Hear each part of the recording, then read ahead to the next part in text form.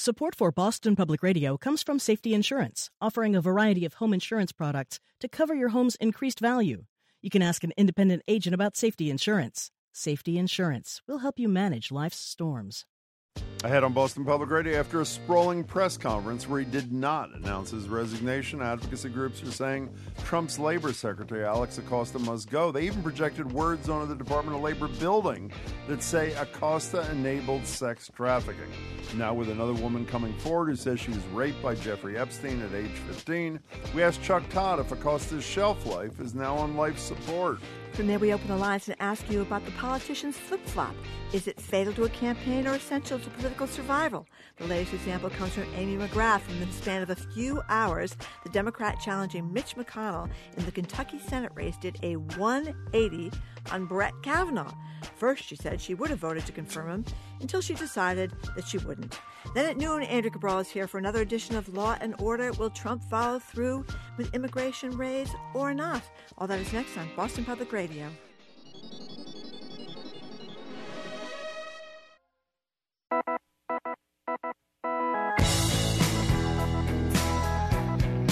He is Jim Brady. I am Marjorie Egan. You are listening to Boston Public Radio, 89.7 WGBH. Good morning, Jim. Another gorgeous day, Marjorie. Another gorgeous day. Another hot one, Jim. Hot one. Joining us on line, go over the latest political headlines, is Chuck Todd. Chuck is the moderator of Meet the Press, which you can catch Sunday mornings at 10:30 on NBC Boston. That's Channel 10 on most providers. He's also the host of Meet the Press Daily on MSNBC and the political director of NBC News. Hello, Chuck Todd. Well, hi there, guys. I feel like it's been a while. It has been a while. Know. You were fairly busy with something else, actually, so we're willing to excuse it. Big nights. Say, it feels like it happened a year ago or a day ago. Depends on the minute that I think about. We're going to get back to it. I have a couple of things I want to raise with you about it. But Yeah, in a minute. in just a minute, because before that, I do want to talk about something from a day ago. I saw on your MPG Daily, Chuck Todd, this interview with Jennifer Araz, if I'm pronouncing it correctly. She was interviewed by Savannah Guthrie, and she claims that she was raped as a teenager when she was 14 years old by Jeffrey Epstein. It was a very upsetting interview. But I wonder, is this going to start? Is this the first of many, or what do you think? Is this going to keep? That's what I think. I mean, I'll just be honest. I'm not going to sit here and say I know anything. I just think this feels like, look, he and the woman who procured these girls, they preyed on socially vulnerable girls, right? Who were in either tough homes, tough situations, because they thought, well, they're not going to go to cops. They're not going to go to the authorities. I think as you see, this woman now in her 30s was so poised on one hand, and on the other hand, so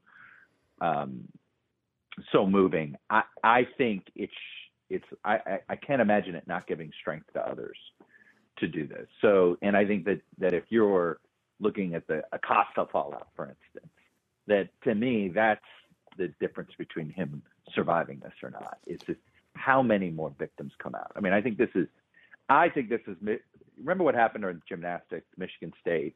Every time they thought, Larry Nassar, every time they thought they were, quote, containing that story, victims wouldn't allow it to be contained, right? I just have this feeling that we're in a different place with Epstein, and it's I envision what we saw with Michigan State, and that this is going to just get bigger, not smaller. When you mentioned Acosta, I couldn't help but think, as I'm watching the 2:30 press conference yesterday, that it reminded me of then nominee Kavanaugh performing for one person, the boss, and that's the sense I got. The boss being obviously the President of the United States. What's your over-under on how long Acosta lasts? Is it a function of how many girls, now women, come forward, or what? I think it's a function of that, because that's a function of how long the story is above the fold, right? This president is one of those that just doesn't like any bad press that accumulates to him if he's not involved with it, right? And so he will look for the quickest way to do that. So I think Acosta is basically lives or dies depending on how long this story is perpetuated. Well, he's going to last longer than the strip club convention at Doral. So I mean, that's I guess something.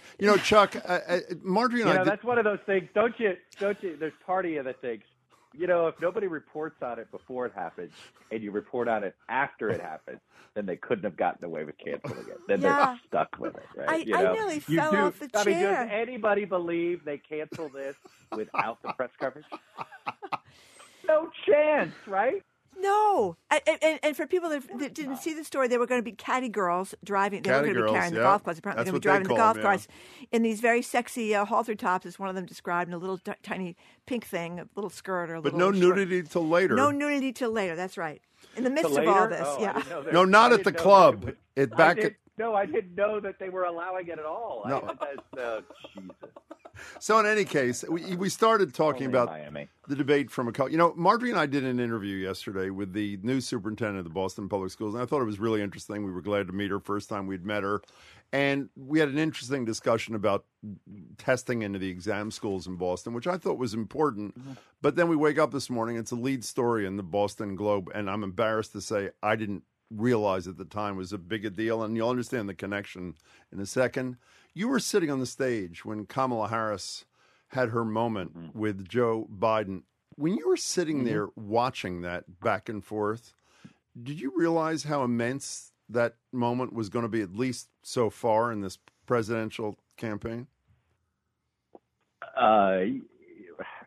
Yes. I mean, put it this way. I could hear a pin drop in the ballroom. Mm-hmm. It was a moment, and when she said that, and she said it to us, she said it to the way Rachel and I were just basically alternating, going back and forth, and I think Rachel was had the steering wheel at that time, and she basically said, "Oh, you're gonna wait until when we were about to get into this topic." Okay, for better, we were about to get in this topic, and that was essentially what Rachel was trying to say to her. Like, well, if you want to hang on a second, and we can, we'll tee this up, we'll reorganize, and don't worry, it's the same topic, and then she did what she did. There's not, you clam up, you sit back, and you don't get in the way. So we did know it was an important moment. How big, of course, you find out later, but it trust me, there was this silence that fell in the hall too that gave it sort of that extra oomph where, I could feel a little bit in my stomach, like, oh boy, okay. And there was a little bit of nervousness on my own part. Okay, don't get in the way. Keep your mouth shut. Don't get in the way. Don't get in the way, which is, to me, the number one rule of a moderator.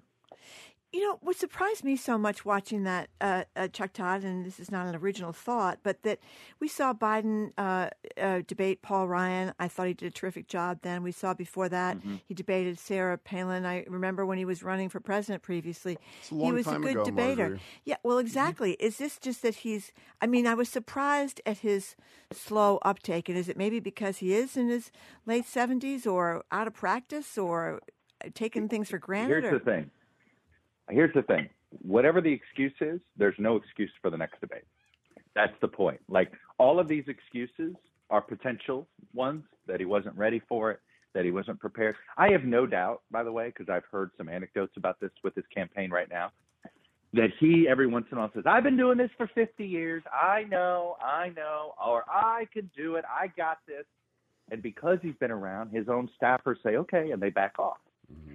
So there is a sense of, I think this was a wake-up call for him that, you know what, you do need to practice, and you do need to do your homework. It doesn't matter how many times you've taken this test. You do need to do this. I think we're going to find out at this next debate. I think that the thing I learned from night one to night two in our debate was that these candidates are copycatters. They saw what worked on night one, and as far as to see how we were going to be as policers of the time and of who could speak and whenever. And so they learned, right, the night two, well, what are they going to learn from that night two? They're going to learn, hey, beating up on Biden is good for business, right? It's good for your candidacy. So I think they're all going to pile on Biden. So we're going to find out if he's ready for it this time. And if he is, then I think it erases these concerns that you have. Then, is he, a little old? Is he, a little on the uptick? Blah, blah, blah, blah, blah. We're going to find out quickly. I think this is and if he doesn't perform July, I think it is a fair question to ask whether he's up to it. Talking to Chuck Todd from Meet the Press and Meet the Press Daily. So I want to know what you make of this dispute, or whatever you want to call it, between House Speaker Nancy Pelosi and the so-called Squad of Four, which includes one of our local Congresswoman, Ayanna Pressley. As people may know, Kellyanne Conway goes on Fox and Friends and talks about this is a meow mashup, in other words, a cat fight. And Ayanna Pressley comes back tough and says, "Oh, hi, distraction baby," she tweets in response to Kellyanne Conway. "Remember that time your boss tore babies from their mother's arms and threw them in cages?" And then she says, "Yeah, take a seat," to Conway, "and keep my name out of your lying mouth." That was pretty tough stuff. And Cortez is basically saying that she has no relationship with Nancy Pelosi anymore at all.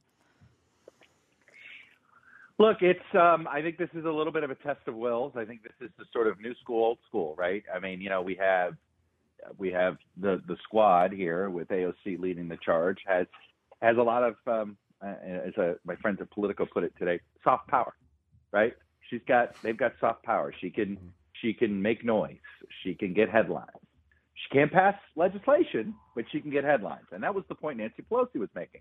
Hey, guess what? Until you have the votes, you don't have power. And they're just 4 votes.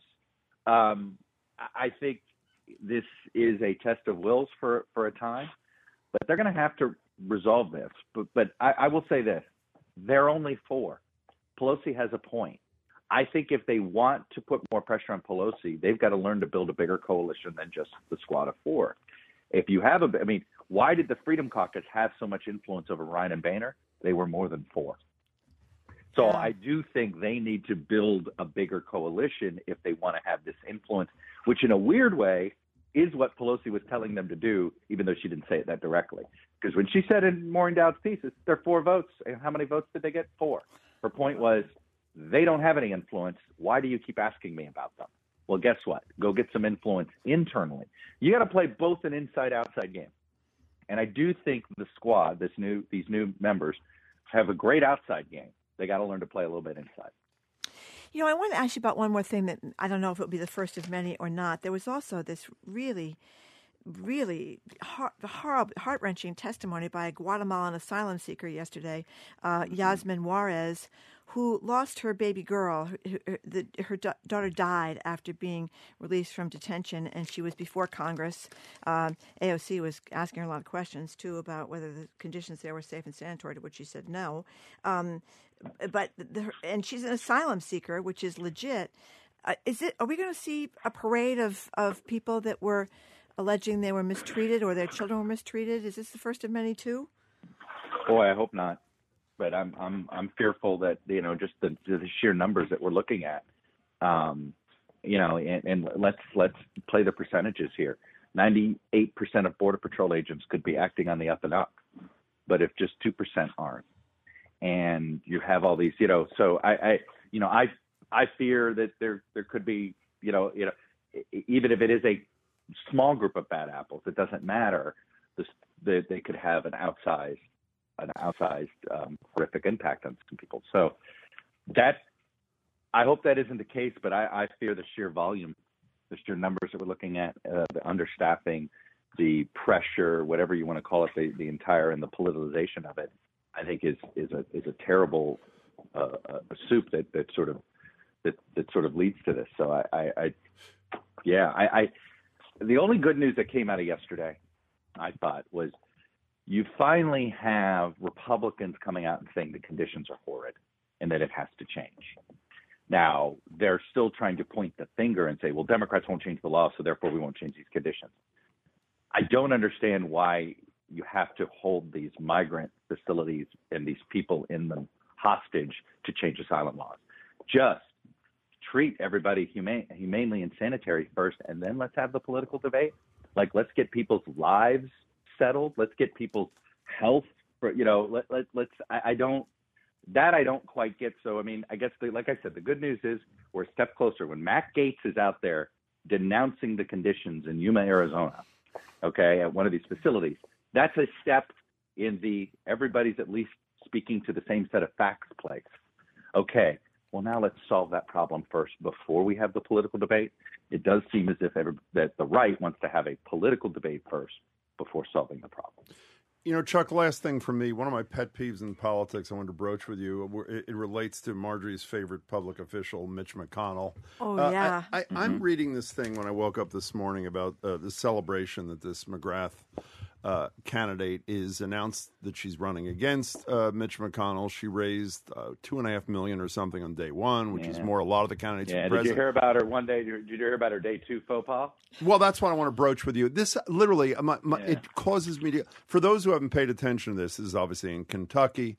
When asked, I think on day one, you'll tell me how much time lag there was. Would she have voted for Kavanaugh had she been in the Senate? The answer was yes. And then, I guess it was the next day. I thought it was hours later. Whenever it was, she says, well, after having further reviewed the record, as if, was she asleep during the hearings? I would vote no. It harkened back, and maybe this is unfair, to Joe Biden. I was for the John Kerry, you mean? No. Well, that too. I was going to say I was for the Hyde Amendment before I was against the Hyde Amendment, and you're right. I was before the Iraq. And all of a sudden, times have changed. Does this not drive you out of your mind when a candidate is so disingenuous that you feel like your head could pop off? I mean, say what you think. No. And to me, this is the type of blunder for Amy McGrath that could define her candidacy, and she never gets out of the way. Of all issues, of all questions not to be prepared for, you weren't prepared for the Brett Kavanaugh question. That's about stuff, and you didn't know what your answer was going to be. You just raised $2.5 million nationally, and you thought, I got to be for Kavanaugh because that's a way to wait. The whole point of running against Mitch McConnell was the Supreme Court, right? I just I don't. So to me, it's a lack of preparation. Like, you're not prepared for this question. You haven't thought this through. She changed her mind in 4 hours, by the way. It was 4 hours. 4 hours. Okay. Not a full day.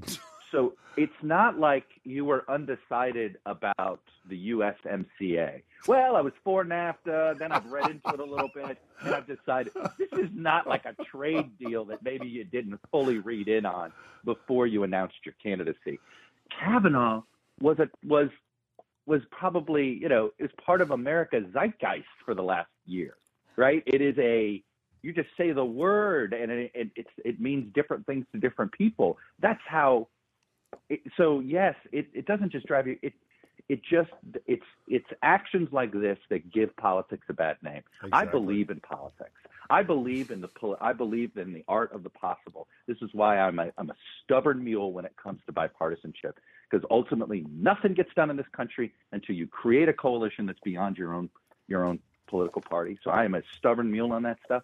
But my God, when you go in there being that ham-handed and that transactional, this is why we have Donald Trump. That's always when you act like this, when politicians act like this is why the public says, forget it. I'll just take Donald Trump. He's authentically inauthentic. Well, you made my day, Chuck. Something, Chuck, just real quick before you go. It's not just the inauthenticness. I've been a reporter forever, and I have often been stunned in my life. Politicians are making rules about climate change, or talking about climate change, or for years about abortion, right, or things that are really impacting people's lives. And you ask them about it. It's been my experience. We just had a Senate candidate here in Massachusetts. You ask them a question, they don't know what they're talking about. It's kind of a stunning thing. I don't think it's that unusual, whether they're inauthentic or they just don't know. No, and it's what happens is it's why we as reporters sometimes get so jaded, because we sit here and wait a minute. Why do I know more about this than you do? Exactly. I always say, I shouldn't know more about this exactly. than you. I know, it always bothers me. It's like, can you imagine a student knowing more than the teacher, right? And at the end of the day, an elected official, you would hope, knows more, but that isn't the way it works. We all now know that the press usually knows more of this stuff than the actual electeds, and certainly staff knows more than any of them. But it does sort of, my God, figurehead politics is a bad thing. And what it does is it makes these people come across as nothing more than puppets and figureheads. Beautifully very put. well said. Very Good well to talk said. to you, Chuck. Todd, Thanks. thank you very much. All right, guys. See ya. See ya. Chuck Todd joins us every week. He's the moderator of Meet the Press, which you can catch Sunday mornings at 10:30 on NBC Boston, Channel 10 on most providers. He's also the host of Meet the Press Daily on MSNBC and the political director for NBC News.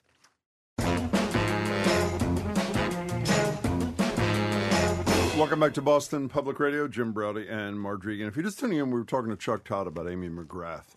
She is the Democratic challenger to Mitch McConnell in Kentucky's Senate race and is now in the same league as, I guess you could say, George H.W. Bush, John Kerry, Joe Biden, politicians who have famously flip-flopped, even though she did it in record speed. In a span of just a couple of hours, as we talked about, McGrath did a 180 on Brett Kavanaugh.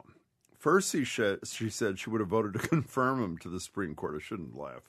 But after backlash from a whole variety of places, with some saying they would not even donate to her campaign, she tweeted, quote, "Upon further reflection and further understanding of his record, I would have voted no." We're taking your calls and asking you, is a flip-flop like this fatal? Would you prefer a candidate who is consistent, even if it means that he or she has gotten something wrong from your perspective? Is wriggling and waffling okay if it means political survival? Does it all come down to how a politician does it and what the issue was? For example, was Obama's, quote, evolution on same-sex marriage more artful than, say, John Kerry being for funding for the Iraq War before he was against it? 877-301-8970. This McGrath thing, and you may not have heard of it, is so insanely egregious. You know, it's sort of like, I really hadn't read up on Brett Kavanaugh, but after I said I'd vote for him, 4 hours later I realized I'd vote against him. And Chuck made a much more important point than I did, which is arguably the reason she raised $2.5 million from across the country is because Mitch McConnell's greatest sin in the minds of Democrats is stopping Merrick Garland and advancing at any cost Brett Kavanaugh and Gorsuch. I mean, it is unbelievable to me. So I guess I will answer my own question. Mm-hmm. As much as I believe Brett Kavanaugh should not have been confirmed, I believe Christine Blasey Ford, and he shouldn't have been, I would prefer she say, yes, I would vote for him, and makes the case, which is obviously what she believed, than doing a flip-flop after her staff obviously told her, you're about to destroy your whole campaign. Okay. 877-301-8970. Well, I'm giving her another chance. Well, because you can't stand Mitch McConnell? Yeah, because she was the first woman to fly one of those F-18 fighter pilots. I mean, she was a Marine for all the 20 years. She may have been the first. Was she the first, possibly? Whatever it was, she was early on. First female, I just looked it up to be sure, first female Marine Corps pilot to fly the FA-18 in a combat mission, 20 years in the Marines. And you think bombing Al-Qaeda and the Taliban. You think a woman who does not know what her position is on Brett Kavanaugh's confirmation, it deserves a seat in the United States Senate? I think it's very bad. I think it's early days. I think she can recover from this. And I do think, and we disagree about this, I think a lot of politicians, as I just said to Chuck Todd, tragically have no idea what they're talking about. So she didn't know. She didn't know what Brett Kavanaugh stood for and didn't stand for until she did a review for those 4 hours. Well, this is bad because he tried to rape someone in my book, and who credibly testified about it, Christine Blasey Ford, to Congress. So that was pretty bad. But let's pick another one. It's day one. Let's pick another one. For example, Joe Biden has supported the Hyde Amendment for decades. Yep. That's fine. I mean, not fine, but he's been consistent. He supported the Hyde Amendment when asked several weeks ago, and then he had an epiphany, apparently. And, well, actually, we have it. Here's what he said when he reversed his position on the Hyde Amendment. This is early June at an event, I believe it was in Atlanta. Here it is. I can't justify leaving millions of women without access to the care they need and the ability to exercise their constitutionally protected right. If I believe health care is a right, as I do, I can no longer support an amendment that makes that right dependent on someone's zip code. So Joe Biden did not know until he had the epiphany that if you can't get federal funding, a poor woman may not be able to access an abortion. That was a revelation to him that came to him because he didn't know. Is he in that same category? Well, as I said to you before, it's very possible that Joe Biden did not give this a whole hell of a lot of thought, because obviously we saw he didn't give his supporting segregationists a whole hell of a lot of thought, or his stance on busing a whole hell of a lot of thought when he was in the debate the other night. That he may have thought, like lots of people, that okay, you can be pro-choice, but we're not going to make taxpayers fund abortion because that's against their fundamental values, et cetera, et cetera, et cetera.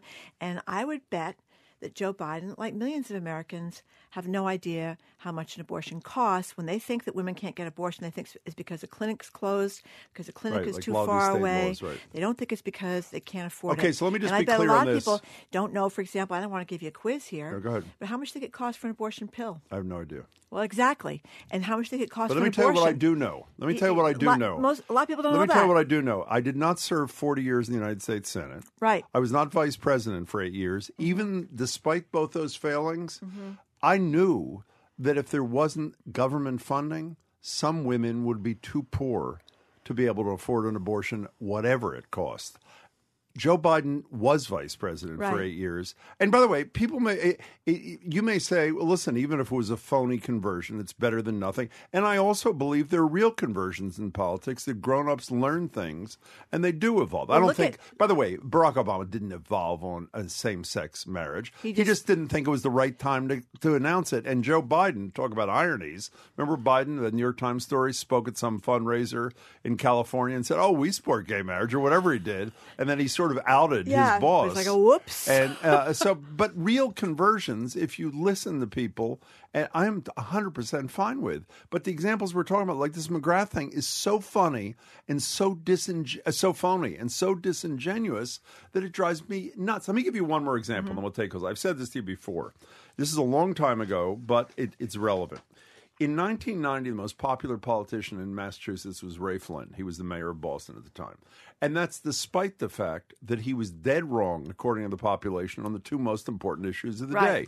He was pro-tax in an anti-tax state. Correct. He was pro-life in a pro-choice state. Correct. And you know why he was so popular? Because people, in my opinion, believe that even if I disagree with Ray Flynn, it's heartfelt and real and not politically concocted by some high-priced consultant. And there was another reason. People like genuine actors. They do, and there was another reason, and that was because if you were pro-choice, you knew that Ray Flynn's pro-life stand was meaningless in terms of what it would mean for ability for women to get an abortion. He had no power in that regard. Except in 1990, if you recall, there were some rumors he was running for governor, too. He didn't end up doing that. But you may be right about that. All I'm saying is I like to think that people are willing to forgive a wrong position on an issue if they believe that the person is smart and they've thought it through and it's a heartfelt position, as opposed to these phony political conversions like Amy McGrath experienced. It's just and you know what's even worse? The American public has such a short attention span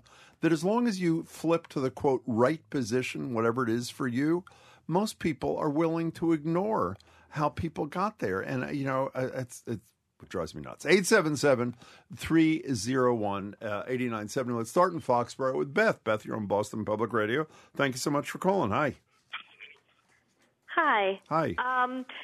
This is Beth from Southborough. I wasn't sure for a second. Oh, sorry. Our apologies. Hello, Beth from Southborough.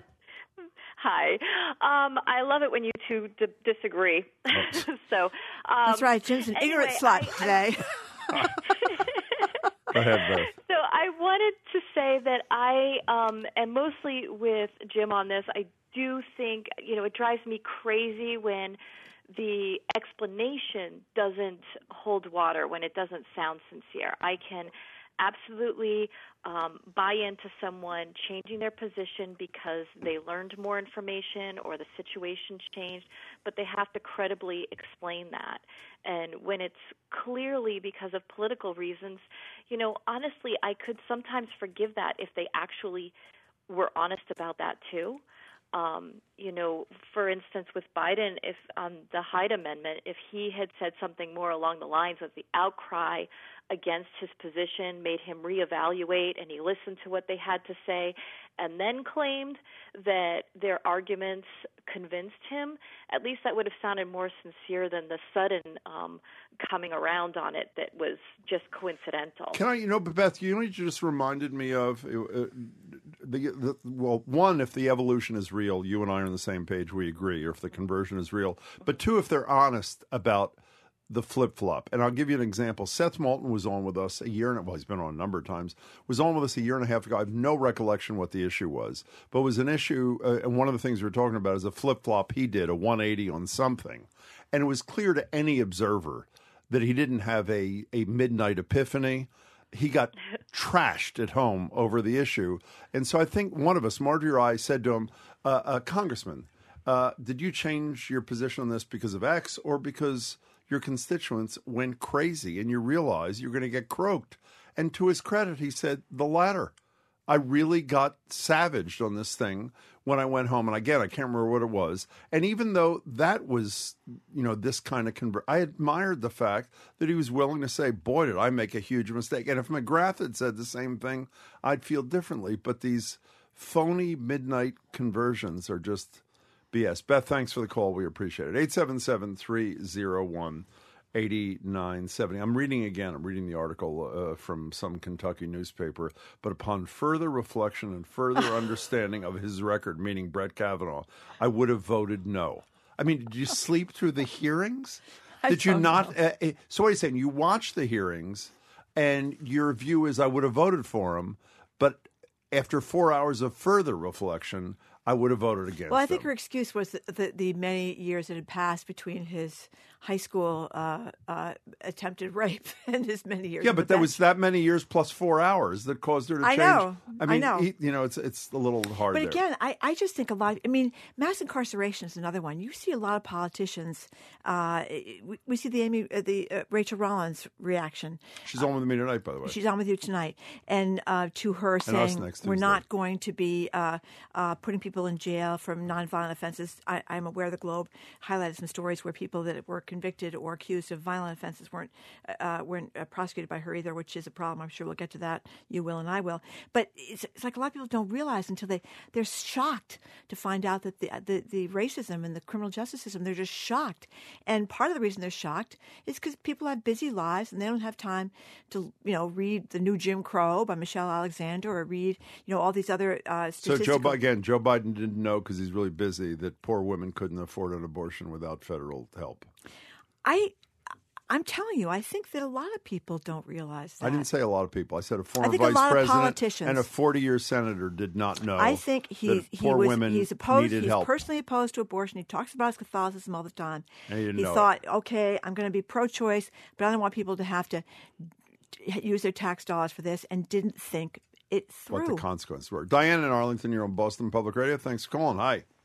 Hi, folks. Hey. So I think regarding the Amy McGrath thing, I think this flip-flop has caused her to actually go down a few notches or a few rungs in a lot of people's minds because, as you guys are saying, she sounds inconsistent or disingenuous. However, I think the important thing in the people's minds is to be pragmatic. Who do we have? Oh, I agree. Counter Mitch McConnell. Right now it's her, and she has a lot of good appeal. So we need to just go with her. I didn't, by the way, but Diane, if I wasn't clear, I wasn't suggesting it was going to cause people who can't stand Mitch McConnell in Kentucky to abandon Amy McGrath. I was just saying it really, I hate it.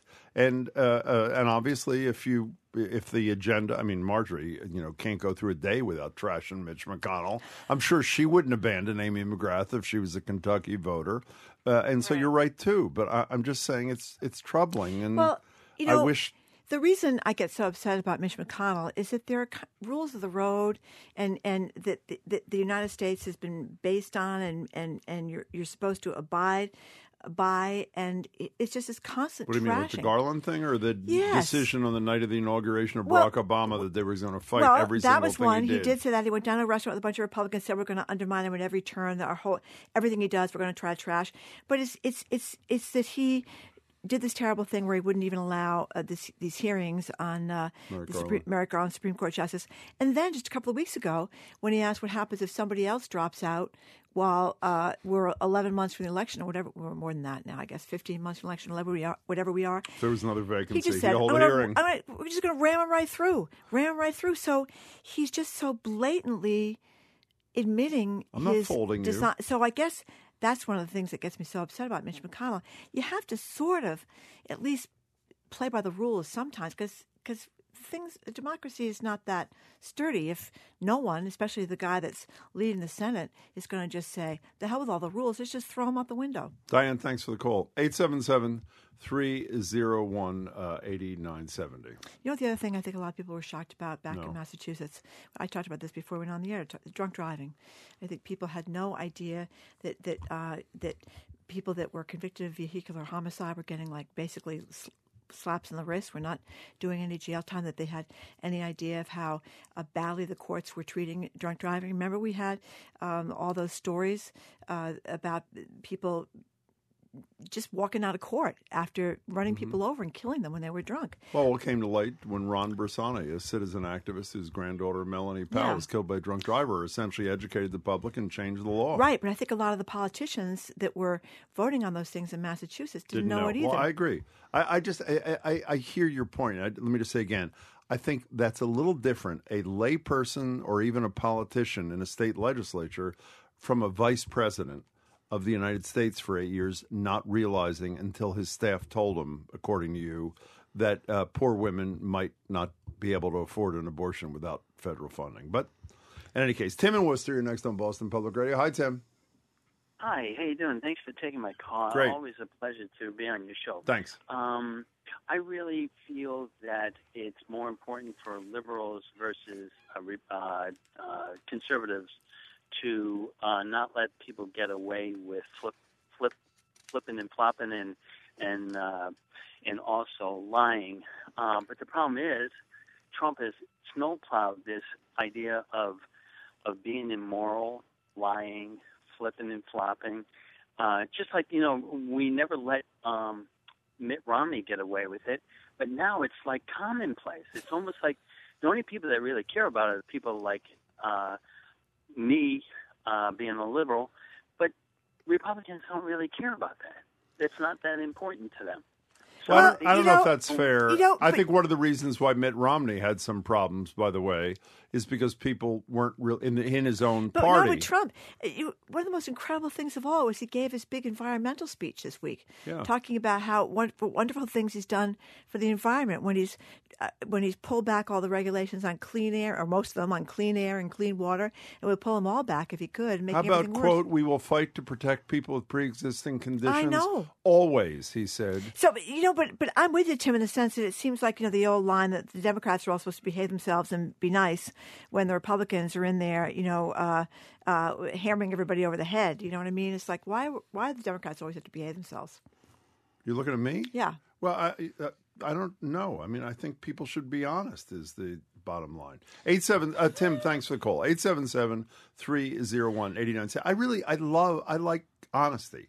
And by the way, one of the reasons why Trump is president is because as crass and brutal and racist and whatever as his, quote, honesty can occasionally be, a lot of people like that kind of stuff. Wait a minute. Where is his honesty? I think his racism is right in front of his face. Okay. I'm just as one example. Okay. People like that kind of thing, that he calls things out. A lot of things that people think, much of which I wish they wouldn't think.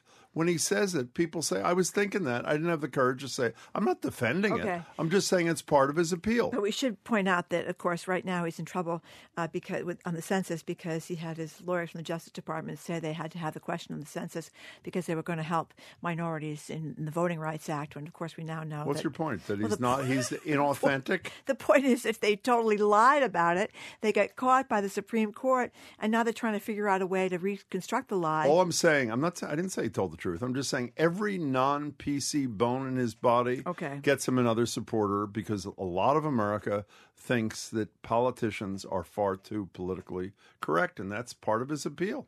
We're talking about the flip-flop, asking if it dooms a campaign or not. The conversation continues on 89.7 WGBH, Boston Public Radio.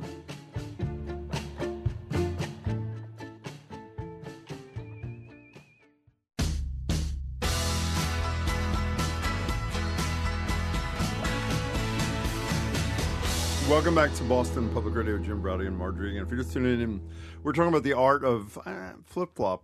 I guess that's the right word. 877-301-8970. Do you resent politicians who do it when it appears, let's put it this way, not to be heartfelt, Do you really believe, for example, that Joe Biden changed his mind on the Hyde Amendment, on the merits, or because his staff said this is a big problem for you, Mr. Vice President? 877-301-8970. I think the consensus, Marty, the only thing you and I agree upon is a heartfelt conversion. Obviously, you have to decide what's heartfelt and what's not, particularly if people admit that their earlier position was not the good one, is something you celebrate. I like open-mindedness is a good thing, but politically motivated 4-hour later conversions or next day conversions because your staff tells you your candidacy is going right in the toilet if you don't do a quick flip-flop is just, I hate it. I really hate it. Okay. A lot of the emails are with you, Jim, but some of them are not. This is a longer one from Sean, but I'm going to read the last part. He said, politicians don't know what it's like living a normal life of an average citizen. How do you expect Joe Biden to know a poor woman can't afford an abortion? Only certain GOP politicians know that from experience with their mistresses. Who was the guy from? Was it a Pennsylvania congressman? I don't know. Who was he was the a big pro-life guy, and then the emails came out or something that he had urged his his mistress to gets have an abortion, abortion, and he wants her to have an abortion. I love that. And the famous one was John McCain. This was years ago. Now, he's a big pro-life guy, and again, I think this is how. This is a perfect example of how people don't think this through. What happens if your daughter comes home and she's pregnant? He was asked this when running for president. Yes. And he said, well, something like we'd sit down and have we'd a have a conversation family meeting and we decide options. what to do. Right. Yeah. So it's And the next day, by the way, he had to do a quick reverse. That's right. And said, no, we'd say, have the baby, et cetera, because he realized there was a pro-choice. To a home for unwed mothers. He didn't say that. He did, but essentially he had Lock taken a her up for pro-choice 9 position months. when he was being honest. I guess my point is I think people adopt the position they think is the right one in their party, and they often don't think of the consequences. And that's what I think. They just don't think things all the way through. And the people that are thinking things all the way through. That's not defensible. That may be true. It's not acceptable. And by the way, I'm not saying you don't forgive people who don't know as much. Obviously, we all make mistakes. We all are underinformed in some areas. Right. And we all do evolve. And as we said before, gay marriage is the classic case where a lot of politicians were down with gay rights and you can't get fired and you can't get thrown out of your apartment. But, I don't know about Is supporting Brett Kavanaugh at noon and opposing him at 4:00 fall into that category? I'm not going to defend her. She made a big mistake. Okay, but I'm not going to disqualify her because she is running against Mitch McConnell. Got that, Marjorie. And I think if I don't have to look at that guy for the rest of my life, I will be one happy person. Kim from Cambridge. What do you think, Kim? Hello, Kim. Hi. Thanks for taking my call. Sure. I just wanted to say I actually ran into Mitch McConnell the day or 1 or 2 days after Justice Scalia died. You're kidding. And I had already read in the paper that he was planning to not hold hearings on any nomination that Barack Obama made for a replacement. And so I talked to him and I frankly politely confronted him, and he held firm and split hairs and gave all kinds of bogus explanations for why he would not hold hearings. Wait a minute. Hold on for a second here. Kim, you got to back up here. You ran into Mitch McConnell? I mean, where were you? Down on the steps of the Capitol, or were you walking down the hall? On vacation. You're kidding. In St. John. Oh. At a resort. And I read this in the paper that he wasn't going to hold hearings, and I looked up and saw him at the other breakfast table. Was he in a bathing suit? He was wearing a T-shirt that said "Keep the FDA out of the farm." Okay. And Mitch McConnell in St. John's. Oh my God. He gave a lot of bogus explanations, and what I'm saying is that is the most egregious flip-flop ever. That he would not hold those hearings, and now he has clearly stated he will hold hearings on any nominee in President Trump's last year, after giving me all kinds of runaround explanations for why he would not. And this type of flip-flop has massive implications for our country for decades to come. And I think it's so egregious and so impactful on our nation compared to what Amy McGrath has done, which I don't think is a good thing. It's concerning. I would really like to hear a better explanation from her. But I think that the media's attention on this kind of thing, on, Amy McGrath, as opposed to what Mitch McConnell has done, is the kind of thing that caused the media to be complicit in the election. Kim, can I tell you something? I knew you were going there, and I have got to call you to task, if I may. We have discussed on this show Mitch McConnell's Merrick Garland position and his Donald Trump position maybe 1,000 times on this show, maybe 900 times on this show.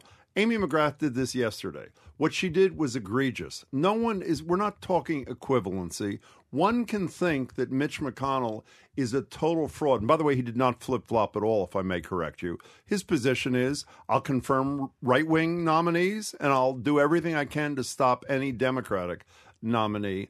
But it is not inappropriate to criticize Amy McGrath just because the sins of Mitch McConnell are more egregious. So I hear you, and I actually agree with you, except your criticism that we're creating some false equivalency, which, respectfully, we are not even attempting to. But thank you very much, and thanks for telling us the story about your vacation close-up encounter. How horrifying. He'd go up to get a pina colada, and who's there but Mitch McConnell in a T-shirt. Can you imagine that? I had to change hotels immediately. I couldn't take it.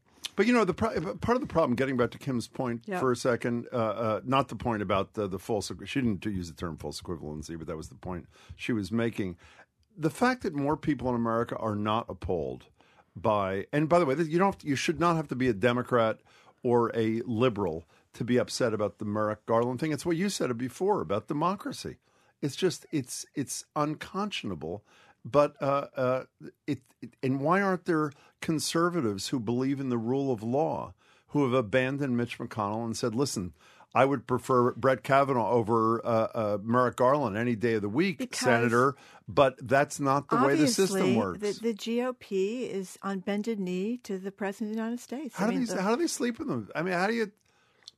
Beats me. But you wonder in the post-Trump presidency, what's going to happen? Is it going to be okay to have multiple women accusing you of sexual assault and separate babies from the border and lie every day? Can I tell you, I think the biggest issue, I've broached this a few times on television, not so much. The biggest issue to me, does Trumpism survive Donald Trump, or is it only this man? I hope it's only this man who could pull off what he has. But 40-some% of my fellow Americans think it's fine. No, they think he's fine.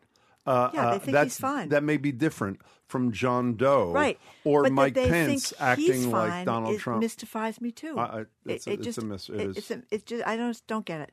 Michelle in Bellingham, you're next, or Bellingham. My apologies. You're next on Boston Public. By the way, I should have given Kim a chance to respond to what I said. My apologies to you, Kim, for not doing that. Michelle in Bellingham, you're next on Boston Public Radio. Hi. Hi. I just want to make sort of a conflicting point that I have with Biden.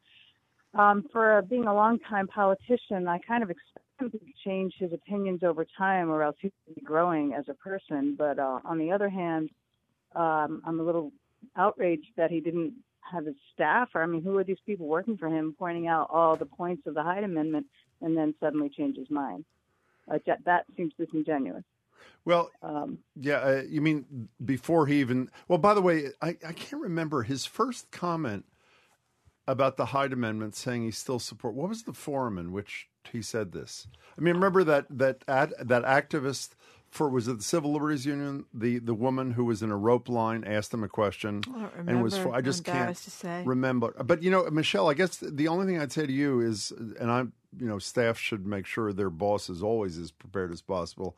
I would hope in 2019, in the middle of the debate about whether or not the Supreme Court of the United States is ready to overturn Roe v. Wade, which was the environment in which this all happened, that a person with the brains and the skills of Joe Biden would not need to be prepped to know that government funding matters to a poor woman if she wants an abortion. But obviously he did need staff help, so I guess you're right. Michelle, thank you for the call. What are you looking at? I'm looking at emails. A lot of hostility out there toward Mitch McConnell.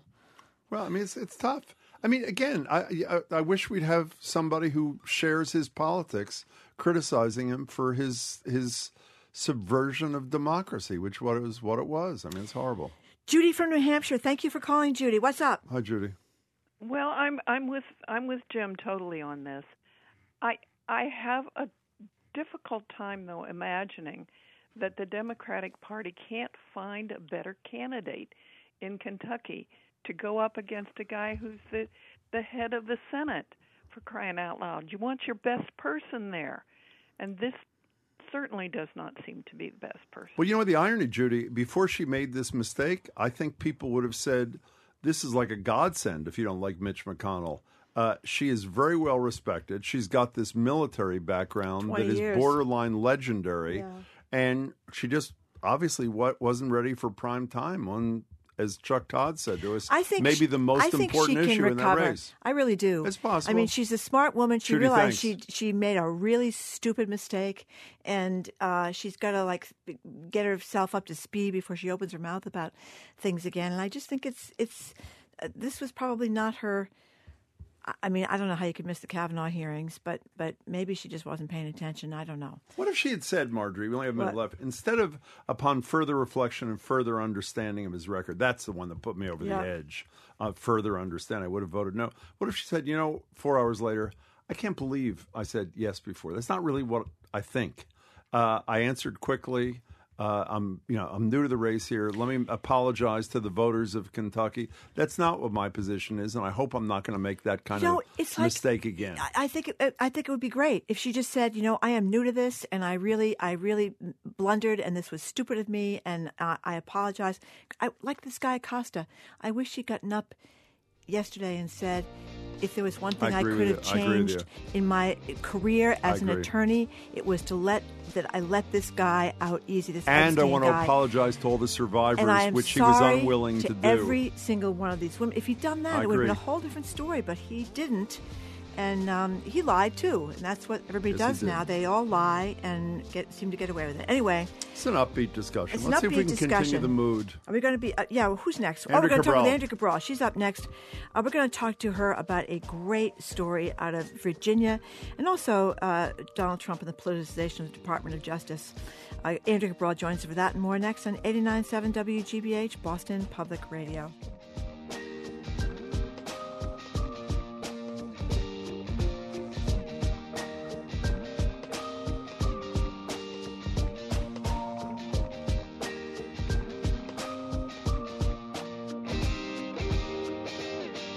Ahead on Boston Public Radio, the White House is reportedly prepping for nationwide immigration raids on migrant families as early as this weekend.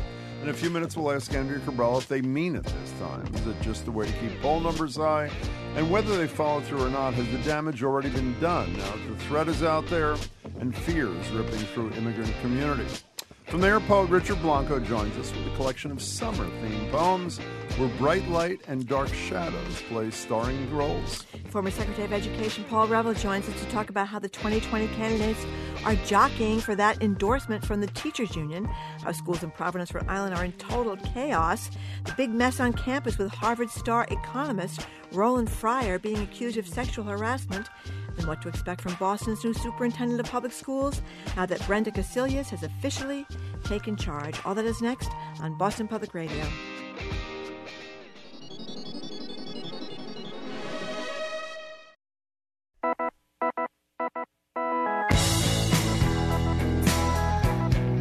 He is Jim Browdy. I am Marjorie Egan. You are listening to hour number 2 of Boston Public Radio. I want to give a shout out to our colleagues, Irene Monroe and Emmett Price. Oh, the Revs Their new podcast debuted yesterday. Did you listen? I did. I thought it was listened fantastic. Great music choices, too, which I suppose makes Not sense since surprising. Emmett's such a big music guy. Well, you used but to it's teach called it. All Revved Up, because that's what their segment is called here, and I think you'll really enjoy it. I'm actually listening tonight. I'm really excited about that. That's great. Congratulations to them, and check it out. Here with us in Studio 3 for another edition of Law & Order is former Suffolk County Sheriff, former Secretary of Public Safety, Andrea Cabral. Andrea is now the CEO of Ascend. Andrea, nice to see you. How are you both? We're good. We're very, very good. So, Andrea, these ICE raids apparently are going to happen this Sunday where officers are going to come to places, we don't know where, 10 cities, and they're going to apparently take away people with deportation notices. Mm-hmm. I just wonder how... Not notices, orders. I mean, orders, fairness, that's right. People that are outstanding orders, that's correct. People that are supposed to be out of the United States. But I'm wondering how this works, if you have any sense of it. I mean, do they notify if it's Boston, do they notify Marty Walsh? Do they notify Police Commissioner Gross? Do they tell the cops they're going somewhere? Do they just show up? How do you think? I think they just show up. I think unless they have a cooperative relationship with the local police department, and the local police department has been sort of, turning people in and notifying them, and they can rely on their cooperation. I think it's the federal government, and they just show up and they just do it.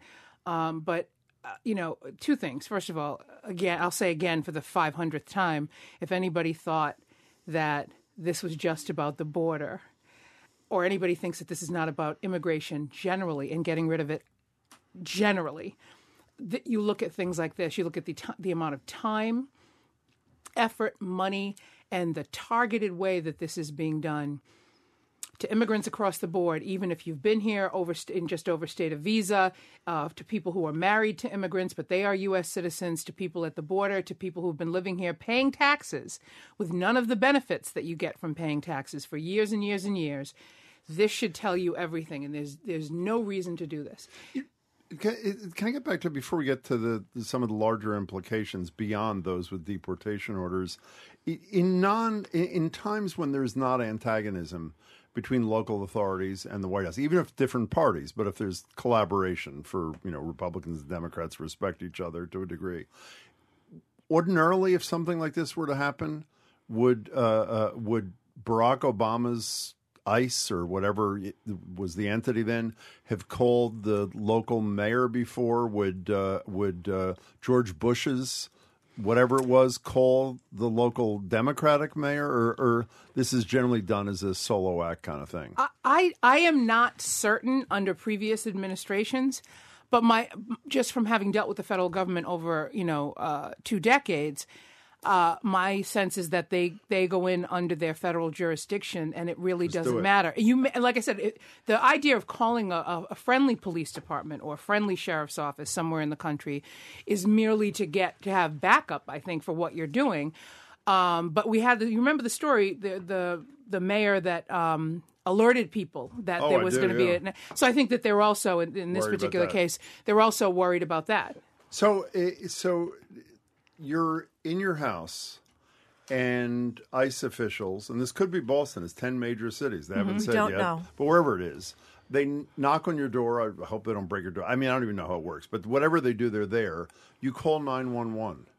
What does the local police department do? Do they come and check to see that there's a legitimate order, or they stay out of it? I mean, what do they do? I cannot imagine that anyone will call 911. Will think that 911 would they'd be able to avail themselves of any sort of protection. I mean, I've never seen one of these deportation orders, but I know that that there are, and people should, people who are concerned about this should Google Know Your Rights. The ACLU has a great Know Your Rights for immigration thing, for that kind of encounter with ICE.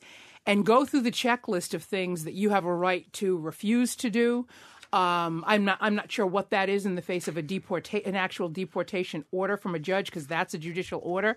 But it is always a good idea to know your rights. And if you're in a household that has someone in it, even if everyone else is a citizen, but has someone in it who might be subject to one of these raids, find out what your rights are before that knock comes on the door. On that front, could one of you guys in the control room do exactly that? I intended to do that because I read a piece that the Civil Liberties Union put out over last weekend or the weekend before. Yeah, I've read it too. In which they talked about you're entitled to ask for documents from the federal. If you could tell us what the 2 or 3 principal notions are while Andrea's still here, we'll return to that topic.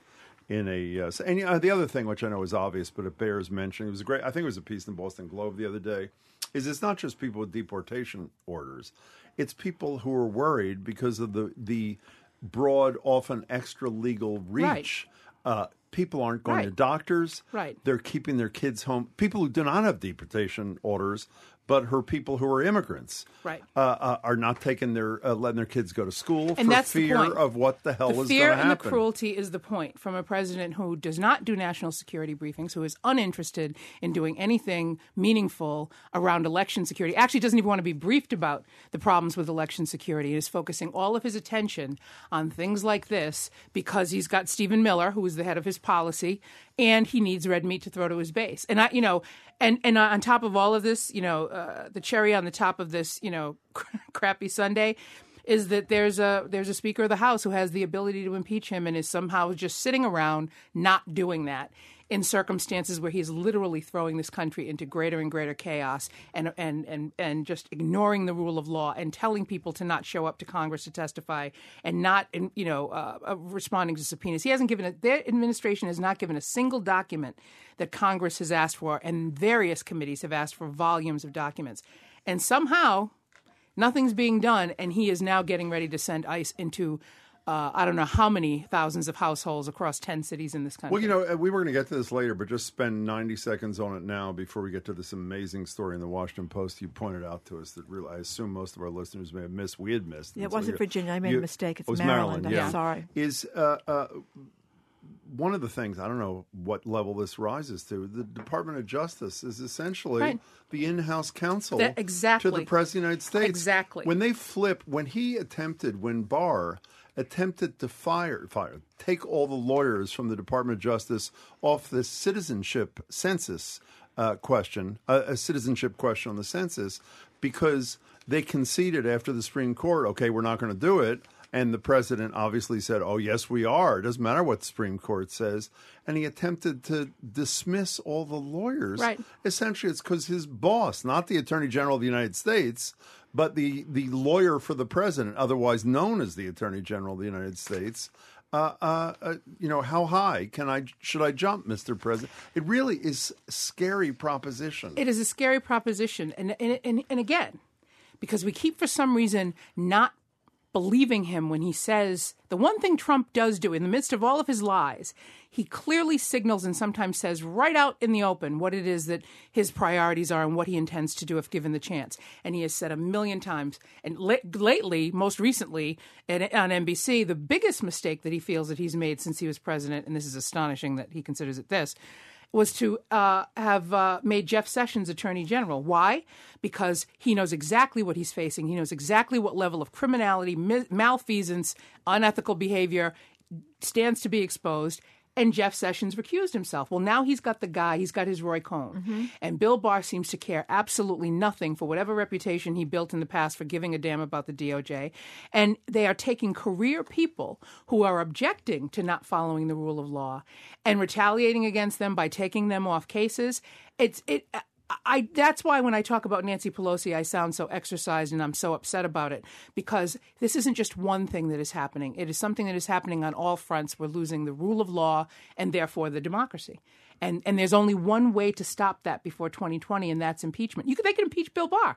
They can impeach Acosta. They can impeach any cabinet secretary. Not only is Trump not being impeached, none of the people who are doing his bidding, and you can certainly get a ton of information during impeachment hearings from his cabinet secretaries about what he's up to. None of the people who are doing his bidding are suffering any consequences as a result either, and they have individual responsibilities to this country. And you think the reason Pelosi's not doing this is why? I think it's political. I think she's made a calculation. I also think that she's stubborn. For all of her, sort of past brilliance on political matters, this is not a political issue. Yeah. And she doesn't. I don't know why she doesn't see that. Don't leave this because I have a question. Before we leave this, there was a great piece in Vanity Fair, and other people have asked us too, about, okay, the president has managed to totally politicize the Department of Justice. The question asked whether he's also going to manage to politicize the Southern District of New York. And by the way, just in case we forget, they're investigating the president's role in paying off Stormy Daniels, the Deutsche Bank, which loaned Trump all this $2 billion over 20 years when other banks wouldn't loan him any money. They're tracking the inaugural committee, which is supposedly or allegedly rife with corruption. As many people think that the Southern District of New York is the biggest threat to Trump. And that's the question this article asks. Okay, he succeeded with the DOJ. Will he now succeed? And I should point out, by the way, that in February, the New York Times reported that Trump asked Barr's predecessor, remember Matthew Whitaker, whether a loyalist could be put in charge of the SDNY. Sure he did, because he openly obstructs justice because there's no consequences. He does with impunity. Yet, will he try? Absolutely. I mean, they call the SDNY the sovereign district, sort of tongue-in-cheek sovereign district of New York, because it is within the overall DOJ almost a country unto itself. Don't forget, he's going to try to do it. Preet Bharara was the first one he got rid of after Preet Bharara was the head of SDNY. Yeah, right. And he brings him in and he tries to extract a loyalty pledge, or he starts trying to contact him.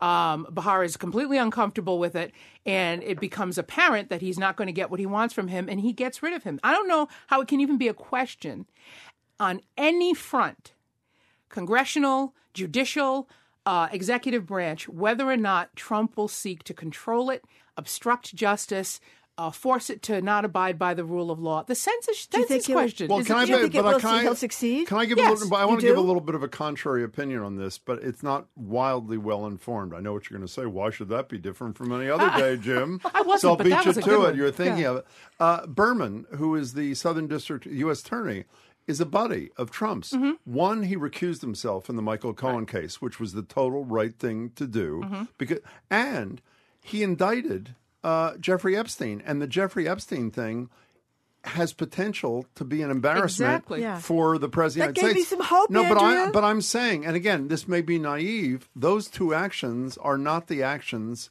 of a Trump sycophant. No, And now, I'm so not suggesting that he is. Oh, what you're I'm saying it may be suggesting is that replaced Trump, if he isn't. right, because there are never consequences I to see. any of I the see. times I he's see. done it before, and he's done it literally up and down the executive branch line. And the reason you said to me, do I think he'll be successful? I said yes, is because I have no indication that there is a line that he can cross that will be a bridge too far for Nancy Pelosi and the House Democrats won't defy her. We're talking to Andrea Cabral. This question, I think, is for you, Marjorie, if I may. Am I allowed to ask you a question? Certainly. Okay. As long as it's not a quiz. I would assume we are going to get not one negative email for Andrea Cabral's pretty serious criticism of Nancy Pelosi. Mm-hmm. I have just checked. We've got no negative emails that Ocasio-Cortez essentially savaged Nancy Pelosi this morning, saying she's picking on 4 newly elected women of color. Seth Moulton's criticism of Nancy Pelosi was much more mild. In fact, he said she was doing a great job than either Ocasio-Cortez or Cabral. And we were flooded with people saying he was a sexist dog. He should resign from Congress. People should run against him. Why is he a sexist dog and a criminal, essentially? And Cabral and Ocasio-Cortez have heartfelt criticism of Pelosi. I thought one of the things that hurt Seth Moulton was talking about her age a lot. Actually, he wouldn't. I broached that with him. Isn't age part of it? But it was and he talked about how they had been there forever. That they were. They have. But that was a way of saying they're old. I thought that was part of it. For my part, I did not believe that Seth Moulton was the right person to be Speaker of the House in the times that we were going into. So he wasn't looking to be Speaker of the House. No, there was a time when he was kind of interested in sort of being in the mix or being part of the essential move up once she moved out, right? And I didn't think that was appropriate.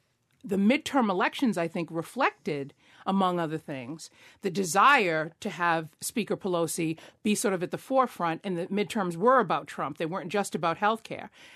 The reason that I have changed and I have begun to criticize her is that I think she is, for reasons that, while I can explain them, I can articulate them, are still intellectually inexplicable to me. She's failing the country by not doing the very thing that the midterm vote was about, and the very thing that she has to be hearing from the base of Democrats and within her own caucus. Well, especially since she herself says that he self-impeaches exactly. And she's takes the podium every couple of days to say how terrible he is and is doing nothing about it. Okay, so Marjorie teased before you came on a story written by Jessica Contrera, who is a reporter for the Washington Post. It's big and long.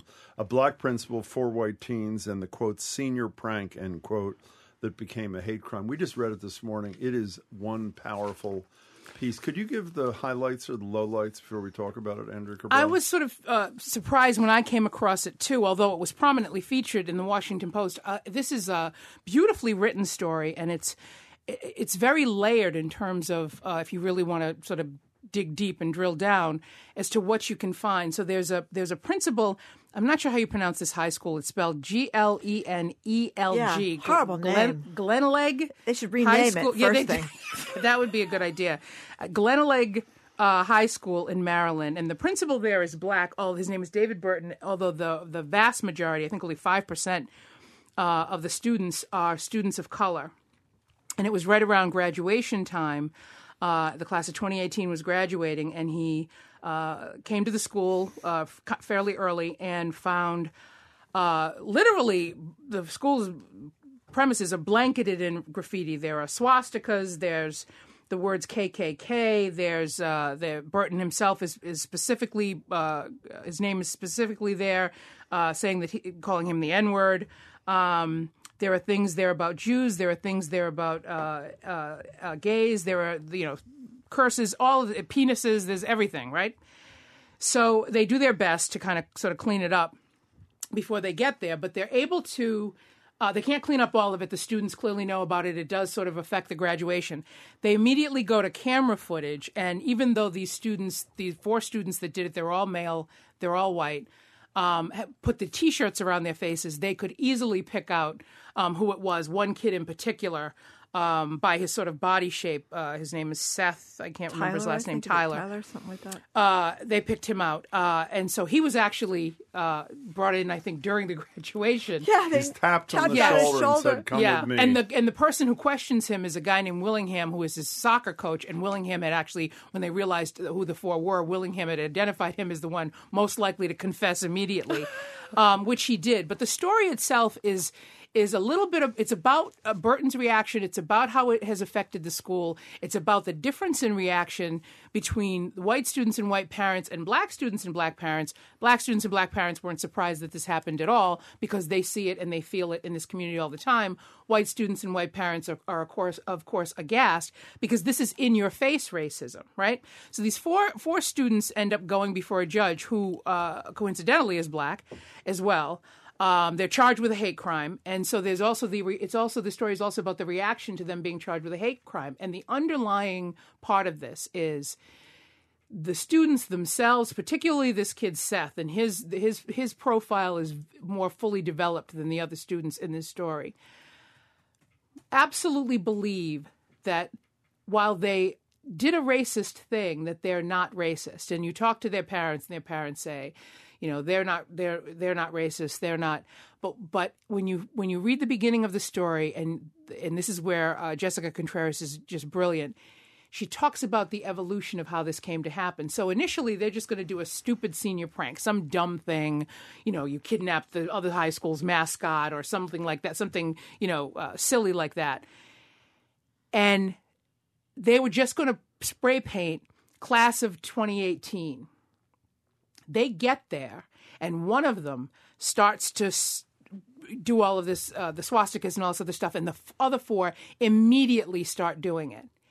And a big part of this story is about how, if that does not live inside you anyway, you're able to go from doing something innocuous that at most might be considered a vandalism or a graffiti on school premises, to something that is a hate crime, and how you can plausibly, unless you're just totally in denial, plausibly say that this came out of me, but it is not in me. I was in it, but I'm not of it. And that's the real point of this story. And my reaction to the story was that happens, in my experience, that happens all the time. White people can be involved, they're overheard saying something, making a joke. This has happened to people that I know and that I know well. Called out on it, and it's sort of, but I'm not racist. I just kind of did a racist thing. Well, you know what? If I go into a bank and I take a bunch of money that's not mine, I can't say, well, I did take money and I had no intention of giving it back, but that doesn't make me a thief.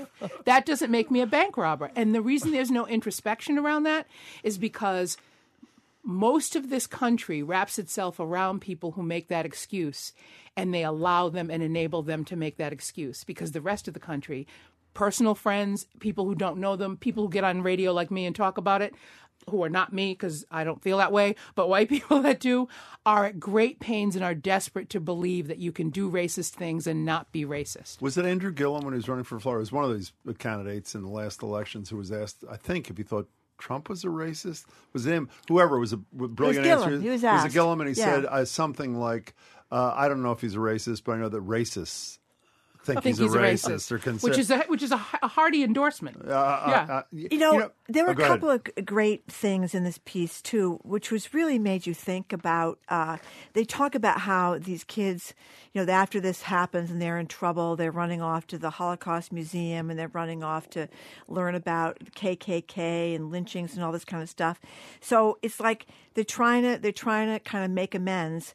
But you get to the end. Well, that's what you say. Right. They're trying to do a CYA as whatever quickly they're trying as possible to do. But as you say, when they get to the end, the line that stuck with me, I'm paraphrasing, it was something like they all believed that it was possible to do what they did and not mean it. Right. So it's the same thing as you're saying. They all thought that it was possible to do that. And I thought that was fascinating. I also thought it was fascinating that they talked about how when the black principal gets up and talks about this at graduation, lots of parents refuse to clap or to, so it says what the parents are coming from. They know it's a reflection on them. And then they had the black student president, a young woman who talked about how, as you said, she'd experienced this hostility during her whole career in high school and wondered if she should be carrying pepper spray to protect herself. To graduation, should she carry pepper spray? What the principal said was this whole idea that they're, trying to do all of this community service in advance of sentencing so that they can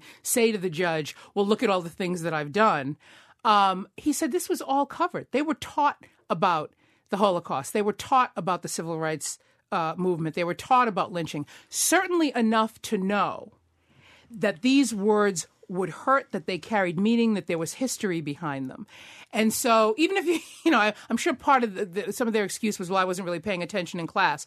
You cannot be, sort of in society where this kind of thing has happened, certainly since Trump, but, it's skyrocketed since Trump, but has always happened in our history, and not know. If you didn't know that these words were incendiary, why would you use them? Why wouldn't you write chair or table? Or Joe, eat at Joe's, right? You didn't do that. You wrote these because you know exactly what they mean. So, by the way, as you were talking, I just realized the story we haven't talked about in months is because they didn't know any better either. They didn't mean anything. The Attorney General and Governor of Virginia are still there. Right. Can I respond to one thing Andrea said? We were talking to one of our coworkers, Arjun, about earlier today about whether we had ever done anything, after we'd all read this story, the three of us, whether we had ever done anything when we were younger, which we considered to be not who we were. And, the analogy I can think of, I've told you, I don't know if I've said this on the air, I'm sure I have, but I know I said it to you constantly.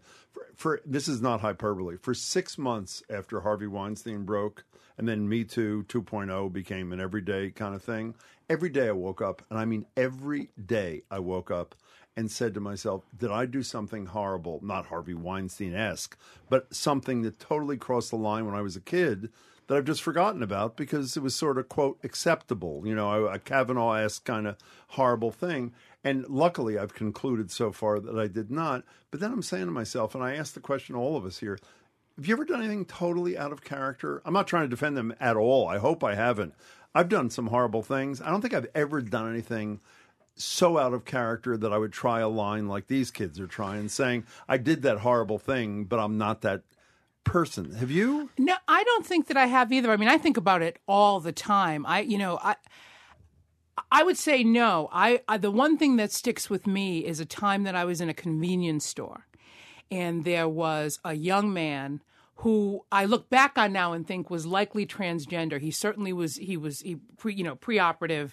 Certainly was dressed as a young woman, and I remember being in the line, and I remember some kids ahead of me making fun of him, and I remember that I didn't say anything. And to this day, I think about trying to find this person to apologize and think about how horrible. And I was much younger, but just because I knew how it felt to be targeted based on who you are, and I didn't say anything, and that enabled them.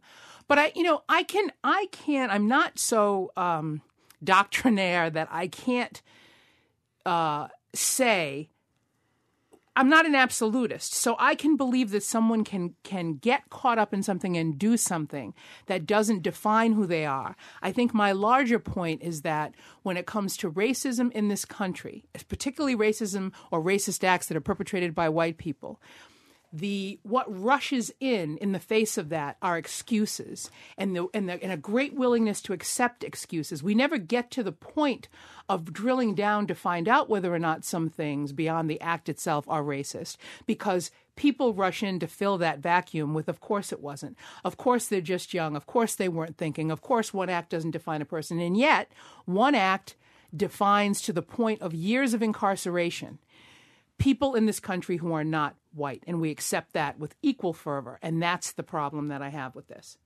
I'm so glad these are 4 different kids. I'm so glad you said that thing about the transgender person at the convenience store, though, because I think this is something I have been guilty of, and I'm trying to get better as I get older. But hearing things, whether it's about someone Jewish or somebody gay or somebody black or whatever, and I don't say anything. Well, you and I have talked on the air. Our fathers crossed many a line in terms of things they said, mine in particular.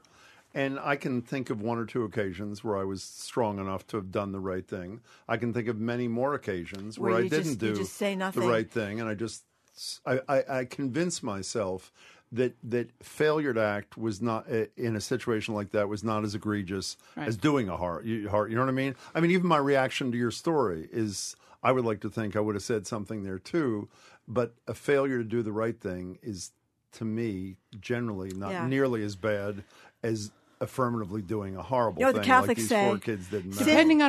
Depending on how far it gets, because maybe that's true. Of course, because silence in the face of genocide obviously is a problem. But can I just sins sum it of up? Sins of omission, Andrea. Remember those? That is what they are. Yeah. So the 2 words that I think sort of sum up the universality of the desire to make excuses for racism. So we talk about it on an individual level. These kids, these parents, another story's principles. Economic anxiety. If you need a countrywide, a national example, we called it economic anxiety when people voted for Donald Trump. We now know, in fact, because there have been studies done, people have been polled since then, that it had very little to do with, if anything, to do with economic anxiety. Trump gave voice to something that was inside tens of millions of people in this country that they wanted to have a voice and they wanted to feel validated by. And that's why it's not economic anxiety. That may be the biggest and most recent excuse that we have given as a country for the election of the most horrible president and the most racist president. Maybe not the most. I'm thinking about Andrew Jackson, but he's up there, right?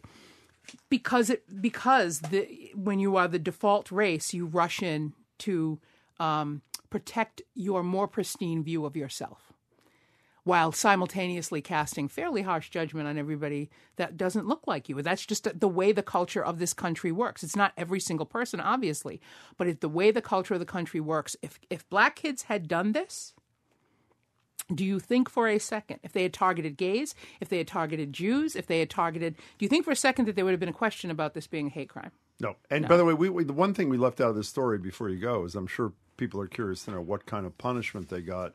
And essentially what the judge did, to varying degrees, was community service for everybody of significant time, I think in the 180-day range. Each of them was to go around and apologize to a lot of people. Each of them was required to do weekend jail time. I think it ranged from 8 weeks to 16 weeks, and each of them got fewer weeks because of good behavior. And they will ultimately, assuming that they behave themselves in the future, have the hate crime conviction expunged. You're appalled by that? Expunged from the record? I'm not appalled by it generally, because I do believe that you get to move past a certain, depending on the behavior, certainly not murder or something like that. You get to move past things that happen when you're a juvenile. But just in the context of this particular crime and what happened here in this community, putting it behind them will be much easier for them, I think, then. Maybe not for this kid, Seth, who, although I don't know about maybe I'm giving the other short shrift. I was amazed he spoke to the Washington Post. He has a lot of feelings around this, even though I have hope that he will, as he gets older, in time come to revisit the way he saw his behavior. I hope. It'll be interesting to compare in 10 years.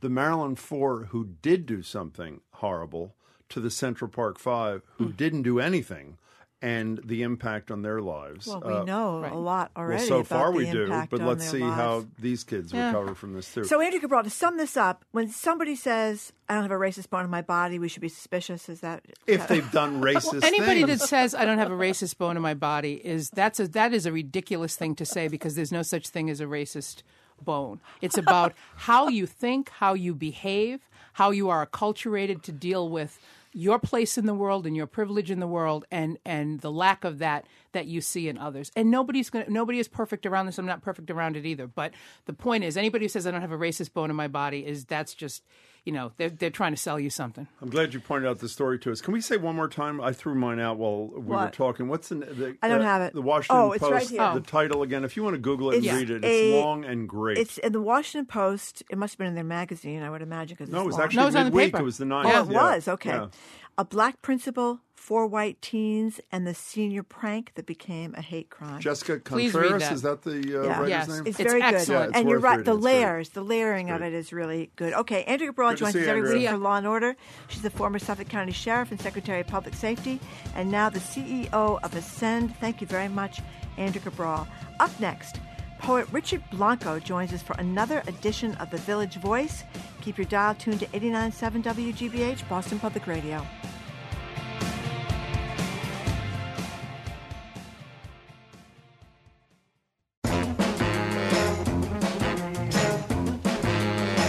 Welcome back to Boston Public Radio. Marjorie Egan, Jim Browdy. Joining us online to lead another edition of Village Voice, where we discuss poetry and how it can help us better understand our lives and times, is Richard Blanco.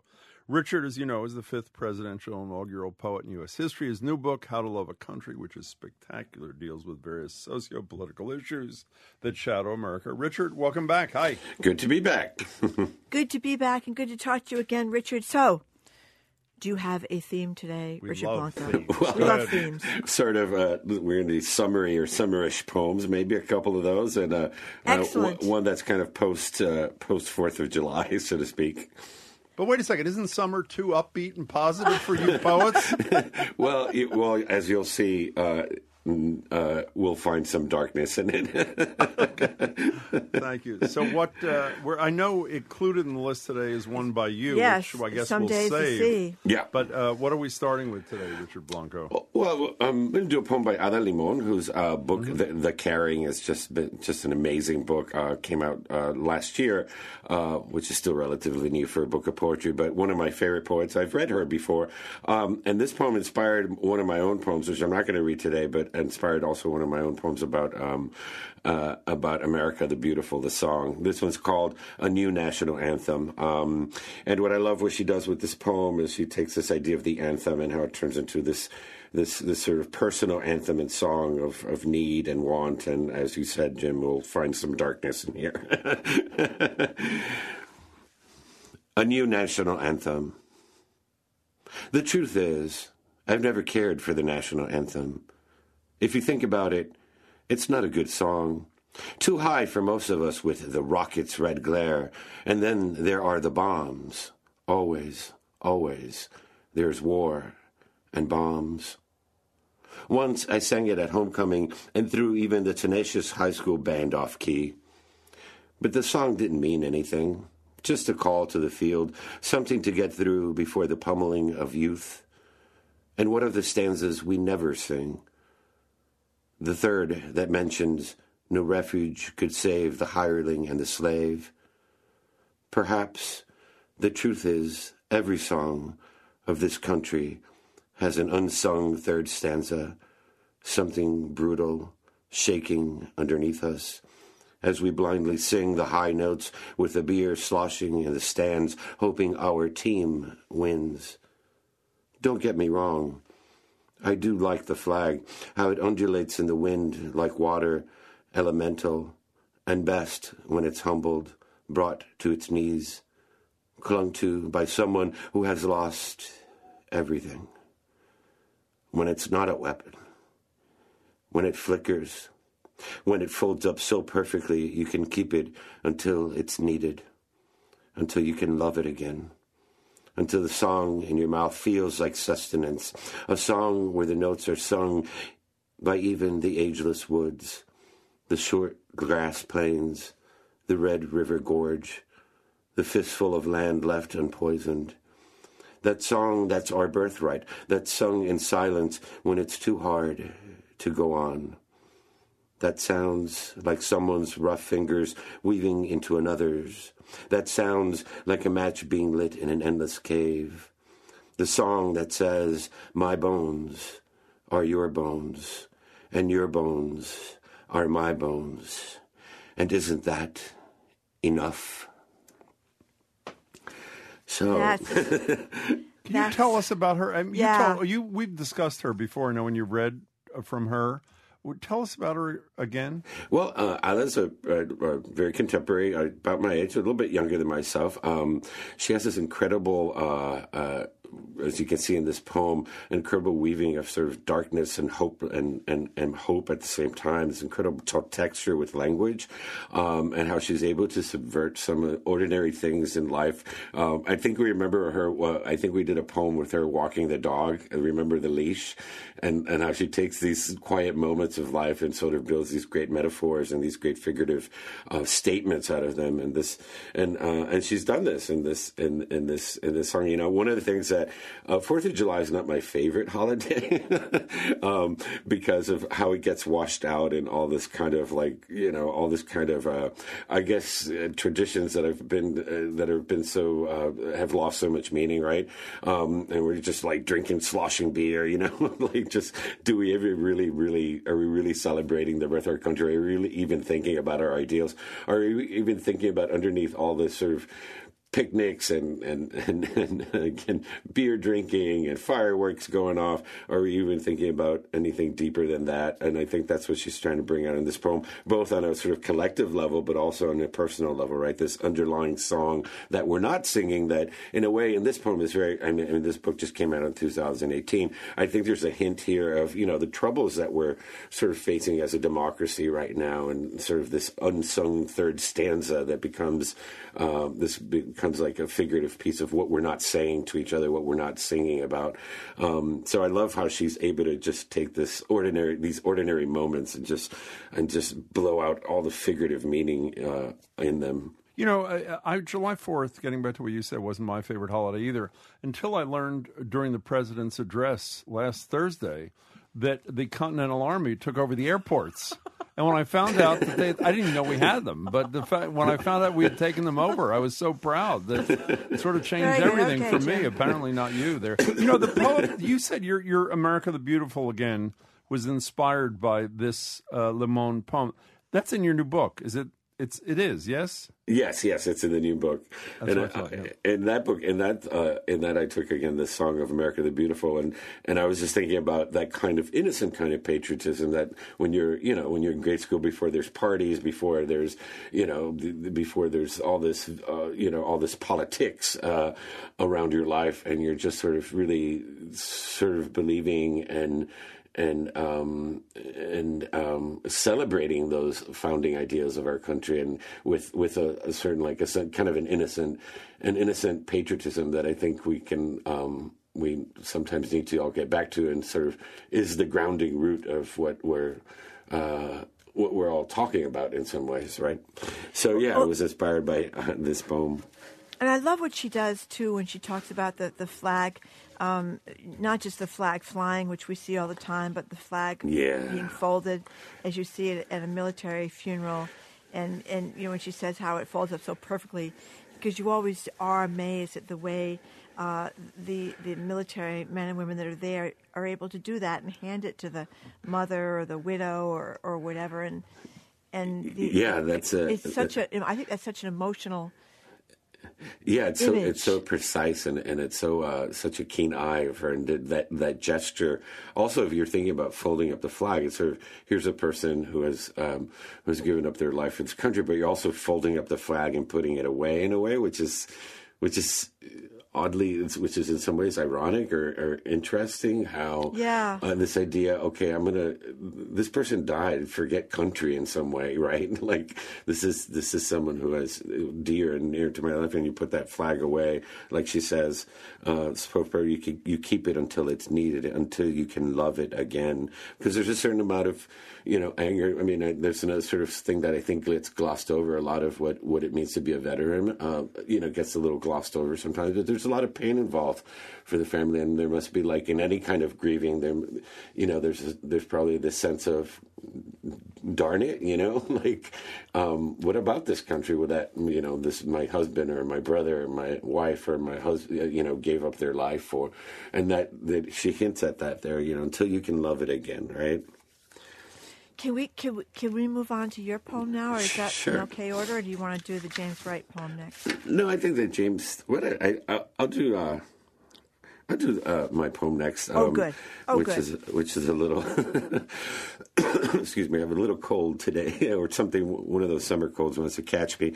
But this poem was inspired. I used to live on the beach when I lived in Miami Beach, right on the water, and just surprised at how every morning, sort of as the poem says, every morning the landscape changed, and it was still sort of the same ocean, the same sea I was looking at every morning. And thinking about that as a sort of figuratively or as a metaphor of nature, how powerful nature is. Like, the sky is always the sky, yet it's always different. The sea is always the sea, but it's always different.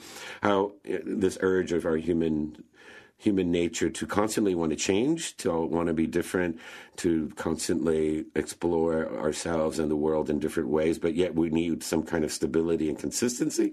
So this poem sort of speaks to that a little bit, but it's also just about just a summer landscape. And I think summer, because we're so much more outdoors, we're so much more in contact with nature and not being threatened by 18 feet of snow in Maine. We're kind of engaging with nature in a different way. And this poem, I think, touches upon that. So it's called Some Days the Sea. The sea is never the same twice. Today the waves open their lions' mouths, hungry for the shore, and I feel the earth helpless. Some days their foamy edges are lace at my feet, the sea a sheet of green silk. Sometimes the shore brings souvenirs from a storm. I sift spoils of seagrass, find a broken finger of coral, a torn fan, examine a sponge's hollow throat, watch a man-of-war dye a sapphire in the sand. Some days there's nothing but sand, quiet as snow. I walk eyes on the wind, sometimes laden with silver-tasting salt, sometimes still as the sun. Some days the sun is a dollop of honey and raining light on the sea, glinting diamond dust. Sometimes there are only clouds. Sometimes solid as continents drifting across the sky. Other times wispy white roses that swirl into tigers, swirl into cathedrals, swirl into hands. And I remember, some days, I'm still a boy on this beach, wanting to catch a seagull, cup a tiny silver fish, build a perfect sandcastle. Some days I'm a teenager blind to death even as I watch waves seep into nothingness. Some days I'm a man, tired of being a man, sleeping in the care of dusk's slanted light, or a man scared of being a man, seeing some god in the moonlight streaming over the sea. Some days I imagine myself walking the shore with feet as worn as driftwood, old and afraid of my body. Someday, I suppose I'll return someplace, like waves trickling through sand back to the sea without any memory of being. But if I could choose my eternity, it would be here, aging with the moon, enduring in the space between every grain of sand and in the cusp of every wave and every seashell's hollow. You know, Richard, This is an odd thing to say, but I thought of you when I was listening and or reading the Mueller report because... Who doesn't? Well, because I love that. I was complaining about the fact that Robert Mueller is not a guy for details. He's not a guy for examples, and how images. He euphemizes everything, and the classic example is he doesn't say Donald Trump grabbed women by the you-know-what and said he could get away with it because he's famous. He says he talked disparagingly of women, and I thought he needed to read more poetry. When you have that line about the man of war, die, sapphire, and the sand, the sponge's hollow throat, and the cloud's continents. I mean, it's all these wonderful, distinct, detailed images. You know, the tiny silverfish, this perfect sandcastle. Yeah. You hit it on the nose. I mean, it's one of course, the golden rules of poetry is show, don't tell. And by that we mean invest the meaning in the imagery, right? And showing, and disparagingly it doesn't really quite conjure an image, right? And so that's part of the power of poetry is that it makes us. It's the language of experience, and by that I mean sensory details, all the five senses, because we move through the world, right? Experience. I always tell my classes, and I begin some of my classes with like, how do we absorb information from the world? And everybody looks at you like, oh, the internet, oh, this or that, and ultimately we conclude that it's only through the five senses. Everything that becomes an abstract thought or abstract word at some point is a sensory experience. So disparagingly is really an abstracted kind of, it says nothing, right? The more vague and abstract language becomes, the less and less it shows, the less and less it allows us to imagine, to experience what is really being talked about. So, Mueller, he would have had a hard time. Since Marjorie digressed to Mueller, I wasn't going to do this, but Mueller's even farther afield than I was going to go. Your opening line, when you say the sea is never the same twice, you know what it reminded me of? One of my favorite lines from movies ever. Did either of you see Atlantic City with Burt Lancaster? Oh, you're going to tell us about the lemons, Jim? No. Oh, no, that was pretty incredible with Susan Sarandon. But we're not going to get into that. It was, I think Louis Malle did it. But in any case, it was Susan Sarandon and Burt Lancaster. And Burt Lancaster is this older guy, and he's standing, it's in Atlantic City, which is sort of a rundown kind of place. And he's looking at the Atlantic Ocean. He has a great line. Yeah. And he says something like, you should have seen the Atlantic Ocean back then, meaning, it was really something then as opposed to now. So I know that was not your point, but if Marjorie can talk Mueller, right. I can talk Atlantic City. No, it was... No, that's it. But you made me think about how this poem also sort of speaks to, I think that contemplation that, when you look at the sea and something like it, I mean, it's really a contemplation about life, death, mortality, all this stuff, and looking at something as grand as the sea or the stars. I tend to end a lot of my poems in stars to the point of annoying. I'm like, okay, but it's like, what can you say after the stars or the sea or mountains? You talk a lot about yourself as a kid in your poetry. It just kind of says it all. Not a fair characterization. You do, don't you? Yeah. No, of course. I think a lot of poets, even poets in their 70s and 80s, still have some childhood poems because, of course, that's where it all begins. That's where we're imprinted not only psychologically but also with language. How we learn to see the world through language, and I think we go back to our childhoods in a ways to reconstruct and who we are as adults, and it's almost very typical, especially beginning writers. I mean, we just go right back to the source in order to move forward with thinking about who and what we are feeling as adults. With, James Wright, Richard Blanco. Yeah, James Wright. It's a short poem. I think another summary kind of poem. This poem is really mostly all about the last line, which we can talk about. At length, which is one of the beautiful things about poetry and ambiguity. Lying in a hammock at William Duff's farm in Pine Island, Minnesota. Over my head, I see the bronze butterfly asleep on the black trunk, blowing like a leaf in green shadow. Down the ravine behind the empty house, the cowbells follow one another into the distances of the afternoon. To my right, in a field of sunlight between two pines, the droppings of last year's horses blaze up into golden stones. I lean back as the evening darkens and comes on. A chicken hawk floats over, looking for home. I have wasted my life. Killer.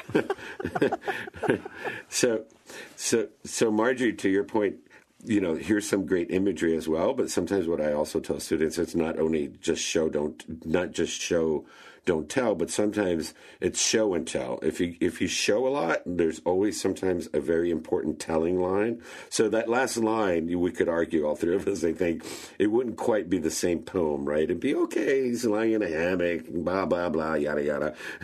But that last line, which is a telling line, right? There's no imagery in there, right? Well, okay. I have wasted I'm my dying life. to know about James Wright. You. I mean, he wrote this pretty good poem here, an excellent poem. So do we know why he thinks he wasted his life?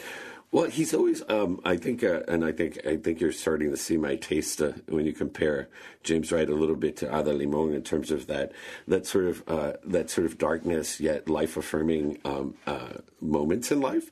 He's a much older poet. I mean, he passed away in 1980 from Ohio, so he writes a lot about the marginalized, the Midwest and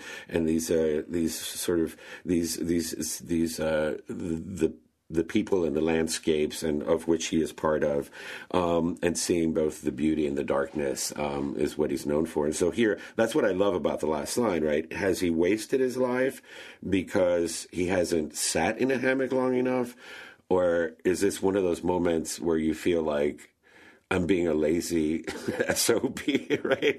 And I've wasted I got to get to work because I've done nothing and I'm, 42 or whatnot. And I love how it's both, right? There's an ambiguity there. There's a beauty to this and a sort of maybe perhaps a sadness that I haven't achieved everything I've wanted achieved. And I think it works both ways. But yeah, he writes, so there's a very, I think I've read a couple of poems of him, maybe perhaps in the past, that sort of always sort of navigate that fine line between sort of darkness and again life, something life affirming or revealing, right? As you see, some of those images aren't really all that. I mean, they're images, but they're not like pastoral sort of, how cute, the farm, the droppings chickens, of last year's horses blaze up into golden stones. I don't know if I would have picked that detail. Yeah, the chicken hawk floating over, looking for home, the ravine behind the empty house, the cowbells following into so there's a certain kind of a really keen eye there, and very, very particularly curated images, right? And that's another thing about show don't tell that I always try to tell my students too. It's like, it's not what you show. I mean, it's not just showing for the sake of showing, but how poets pick out precise imagery that echo the meaning in the poem, right? So to dye, like you're saying, to dye a sapphire in the sand, that's something that I really, that image it's not just an image, but it's something also packed with meaning in the poem because it's curated. It's meant to be there. It's meant to have that sort of melancholy beauty and sadness at the same time. This idea of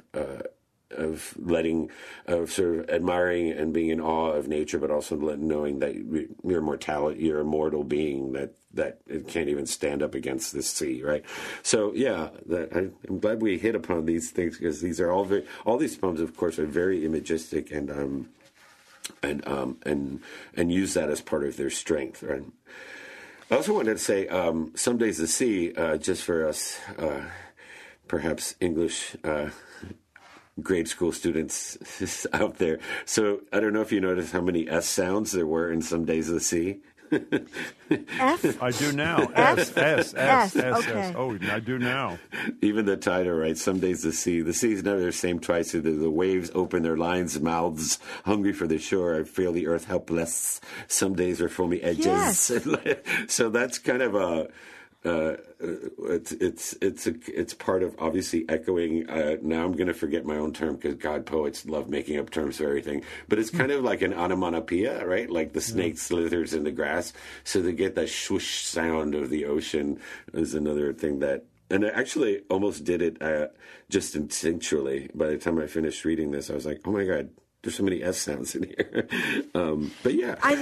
But I remember reading that in college. We're out of time now, but with French, that they were all had a lot of L's and R's. They would talk about some of these French poets. Richard, that was wonderful as always. Thank you very much. Thanks, Richard. That's Richard Blanco, who joins us regularly to lead Village Voice, where we discuss poetry and how it can help us to better understand our lives and our times, and in this case, the summertime. He's the fifth presidential inaugural poet in U.S. history. His new book, How to Love a Country, deals with various sociopolitical issues that shadow America. Coming up, the new Boston school superintendent spoke to me and Jim yesterday.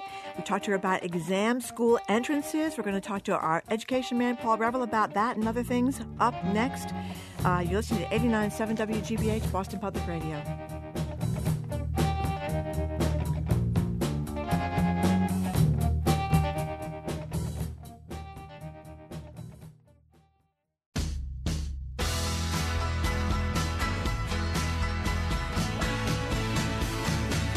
Welcome back to Boston Public Radio. Jim Browdy, Marjorie Egan here with us in Studio 3 to go over the latest education headlines. Is Paul Revel. Paul would be a professor at Harvard University's Graduate School of Education, where he also runs the Education Redesign Lab. He's got a new book out, which we still haven't talked about. What is the problem? What are we waiting for? I think it's coming up. It's coming up. He's got a new book out, co-authored with Elaine Weiss, entitled Broader, Bolder, Better, How Schools and Communities Help Students Overcome the Disadvantages of Poverty. Hello, Paul. Hello, Jim and Marjorie. Hello, Paul Revel. Happy summertime. Happy summertime to you, too. I'm having a wonderful summer, I must say. It's really great. Love it hot. Boston School Superintendent Brenda Cassellius was with us yesterday, and we asked her about one of the controversial issues facing the school system in Boston is changing the entrance exams for those exam schools in Boston. Here's what she had to say. We could talk this over and see, are there other options in terms of the exam? I'm not proposing getting rid of any type of exam or anything like that. It's just that there might be something that's, just quite frankly, will save us some money. She talked about how it cost $140, I think it was, per exam.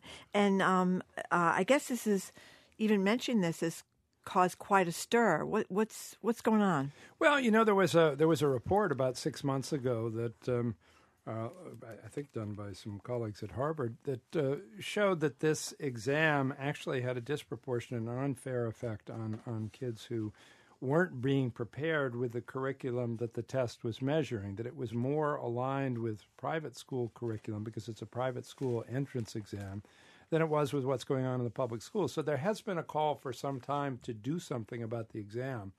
So, I think it's a welcome kind of initiative on part of the superintendent to say she's open. I take this as a pretty cautious remark. She didn't say we're going to eliminate an exam. She didn't say we're even going to replace this, but she said we should look at it. I think cost is a factor, but frankly, I don't think that's the most important factor. I think that the issue of fairness is a critical factor, and there are elements in this that appear to be unfair relative to giving everybody equitable access to the exam school. So I'm glad she wants to do something about it. I just want to comment. It was the Lead Globe story, her comments today, and she was pretty much savaged by the executive or director of Lawyers for Civil Rights. And I surely am going to get in the middle of this. The criticism that was voiced by Yvonne Espinoza Madrigal, superintendent's focus on test costs instead of real issues such as access and preparation completely misses the mark. Obviously, we were here for this discussion. She doesn't need, but she didn't speak to the Globe. She doesn't need any defense from me. While she did not affirmatively say the reason for changing the test might be issues of access and preparation, that's the context in which we asked the question. She did not say it, meaning right. Meaning, I think it's fine to say because those are more important. I would agree than the $140 that she should have said it, but it wasn't the sole focus of our interview, and so again, the absence of it should not indicate she doesn't care about it. Obviously, from there, she's got to speak for herself. But it isn't like we had like a 12-minute conversation. No, I agree with you. This is a new superintendent putting her toe in the water. And I think that she's indicating she has an open mind about changing the exam. And a lot of people have said we should do that for reasons of access and equity. And so I take this to mean that she's going to move in that direction and she's testing the waters. I think I asked you this probably, but have you met her? Oh, yeah. And what do you think of her? I think she's got a terrific energy. I think she's got great interpersonal skills. I think she's politically savvy and aware. I think she's really committed to the job. I mean, I was interested to see that provision in her contract that allowed for her to move around different neighborhoods in the city. You tell people about that, go from apartment to apartment to apartment. That, I've never heard of a superintendent doing that. Yeah, they're going to give her a U-Haul so she can... so she can move to different neighborhoods. It's amazing. So, I think that's great. Yeah, and there are a lot of other positive signs. I mean, the way she put together a team at the beginning, quite inclusive, quite a large team. Now she'll have to sort out how many reports she can have, but she's done things like get more Latinos and Latinas in top-level leadership positions. Yeah, she's not made the mistake that her predecessor made, which is bringing in a whole fleet of people from elsewhere who don't know the environment. She actually relied on a lot of the internal talent within the system, and I think she gets kudos for that. At the same time, she brought in one or two people of her own. So I think the signs are very auspicious, very positive. I have a very positive impression of her. Well, we remarked about this yesterday when the previous superintendent, Tommy Chang, came in to do an interview with us. He was accompanied by Mayor Walsh. It was almost like you've got his big brother there to monitor what he was saying. I don't know if that was intended or if that was just an accident. But in any case, she's... obviously, she came in all by herself yesterday. I think she had an aide or two with her, but she wasn't with the mayor. And her political skills, I think, as you say, are quite impressive. Can I say one more thing about this? One of the reasons I think the Globe played this like it did, what we haven't mentioned is there's a history here. You may have said it in passing. Tommy Chang broached the possibility. He had to backtrack. Laura Perrill, the interim person, same sort of thing. There's a lot of there are a lot of people who believe the exam does have to be changed so that there's greater diversity within the exam schools. There are a lot of people who don't want to see dramatic change, and there was a lot of blowback to the point where Chang and Perrill didn't pursue it. That's correct, yes? Yes, it is, although that wasn't just about the test. Frankly, I think the Globe overplayed the story. I don't think it was that big a deal that she indicated she'd be open to thinking about it. I think, if I'm not mistaken, way back the school department indicated when the report first came out that they'd have a look at it. She was basically saying, I'll have a look at it. But yes, I mean, there's a lot of, certainly there's a lot of inertia, there's a lot of momentum, there are a lot of constituencies to support the status quo in terms of the distribution of seats in exam schools. And anything anybody does to change that, as they found out recently in New York, the new superintendent in New York came in and with the full support of the mayor, determined to change the way in which they apportion seats in the city of New York to the exam schools there, and they failed. Can I say one more thing about the exam school thing? Beyond the testing thing, there was obviously the racial incidents. 2 years? Was it 2 years? That's right. Ago?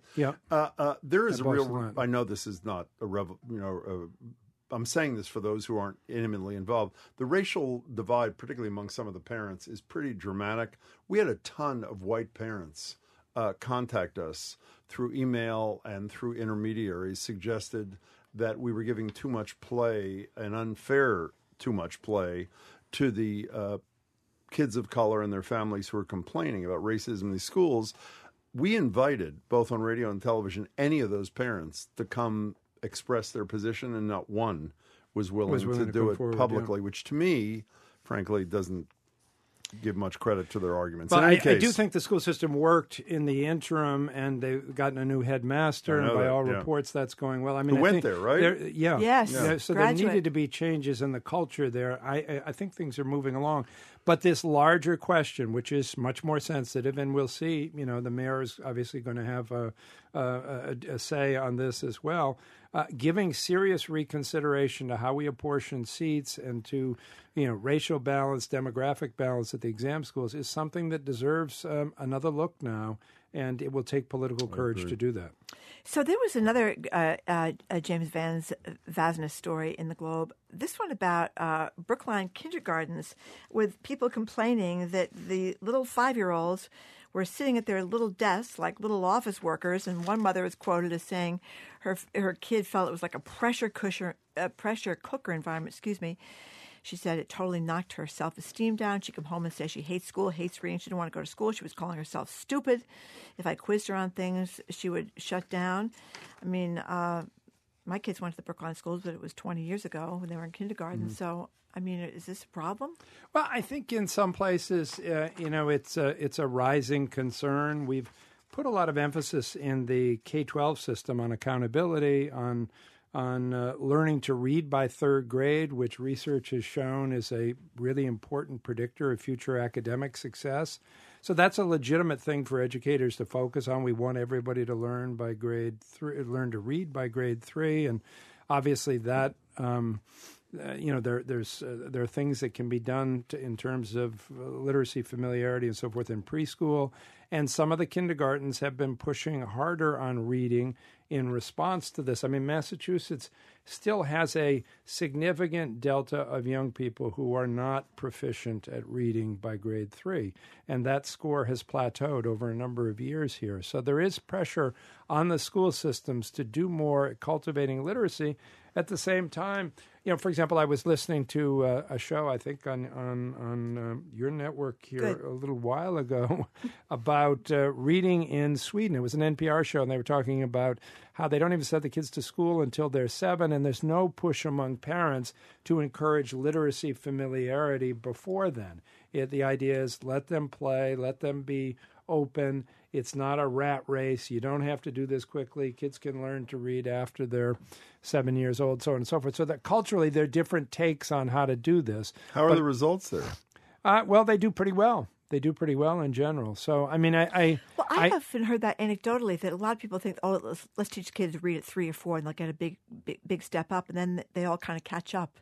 The kids that learn at 6 or 7 catch up. I mean, the big problem is the kids who are not learning to read, and I don't think this.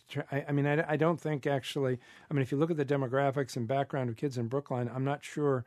It has to be a pressure cooker in order to get people to read by third grade. But what they have to do is start to differentiate between kids. When I was Secretary of Education, I'd go into kindergartens on the first day of school in September, and you'd see kids who were 2 or 3 years behind in reading readiness and kids who were 2 or 3 years ahead. And yet we gave them all the same treatment. And by giving them the same treatment, those who are ahead are going to continue to move ahead, and those who are behind, in general, tend to stay behind. So we've got to do more to differentiate, meet kids where they are, and give them what they need. We're talking to Paul Reville, former Secretary of Education, now at Harvard. One of the great things the Globe's done, I think starting 2 or 3 months ago, is they have a Providence Bureau, which we both love Providence. Yes, we do. It's very nearby. Actually, we have a very nice audience there for this show, which makes us happy. But they essentially have a team of reporters who are covering Providence, which is great. They really up the coverage. It's great. And there's a story that is frightening. The condition of Providence schools had a review team in tears. It's from late June, Dan McGowan. Here's the opening paragraph. Rhode Island Education Commissioner, I hope I pronounced this right, I'm sure I won't, Angelica Infante Green has been on the job for less than 2 months, but she already has a startling response to a litmus test question about Providence schools. Would you send your children to any of them? No, not one, she said bluntly during an interview. I had no idea that the schools, and didn't you say the mayor there? Was it the mayor who said? Oh yeah. What did the mayor say? He said he'd send his kids to the elementary schools, but not the middle schools. But all hell breaks loose in middle school, or words to that effect. Right. So and what's they were going talking on? about kids, rodents, traps, those sticky things getting stuck to the kids' feet, ceilings collapsing, fights, violence in the schools, and they're horrible test scores. It just sounds like a. So what's going on? Disaster. Well, I mean, it's very discouraging. And number one, I've never heard a commissioner of education in any state at any time making that kind of statement about a local school system, let alone a mayor saying, that he has no confidence in the secondary education that's happening in his city. And a lot of what you see going on here is, I think, and we've done some work, in fairness, our By All Means initiative does some work in Providence. We tend to work on the factors outside of school, not in the schools per se. But the mayor, I think, is in effect throwing up his hands in frustration at his capacity with the powers that he has.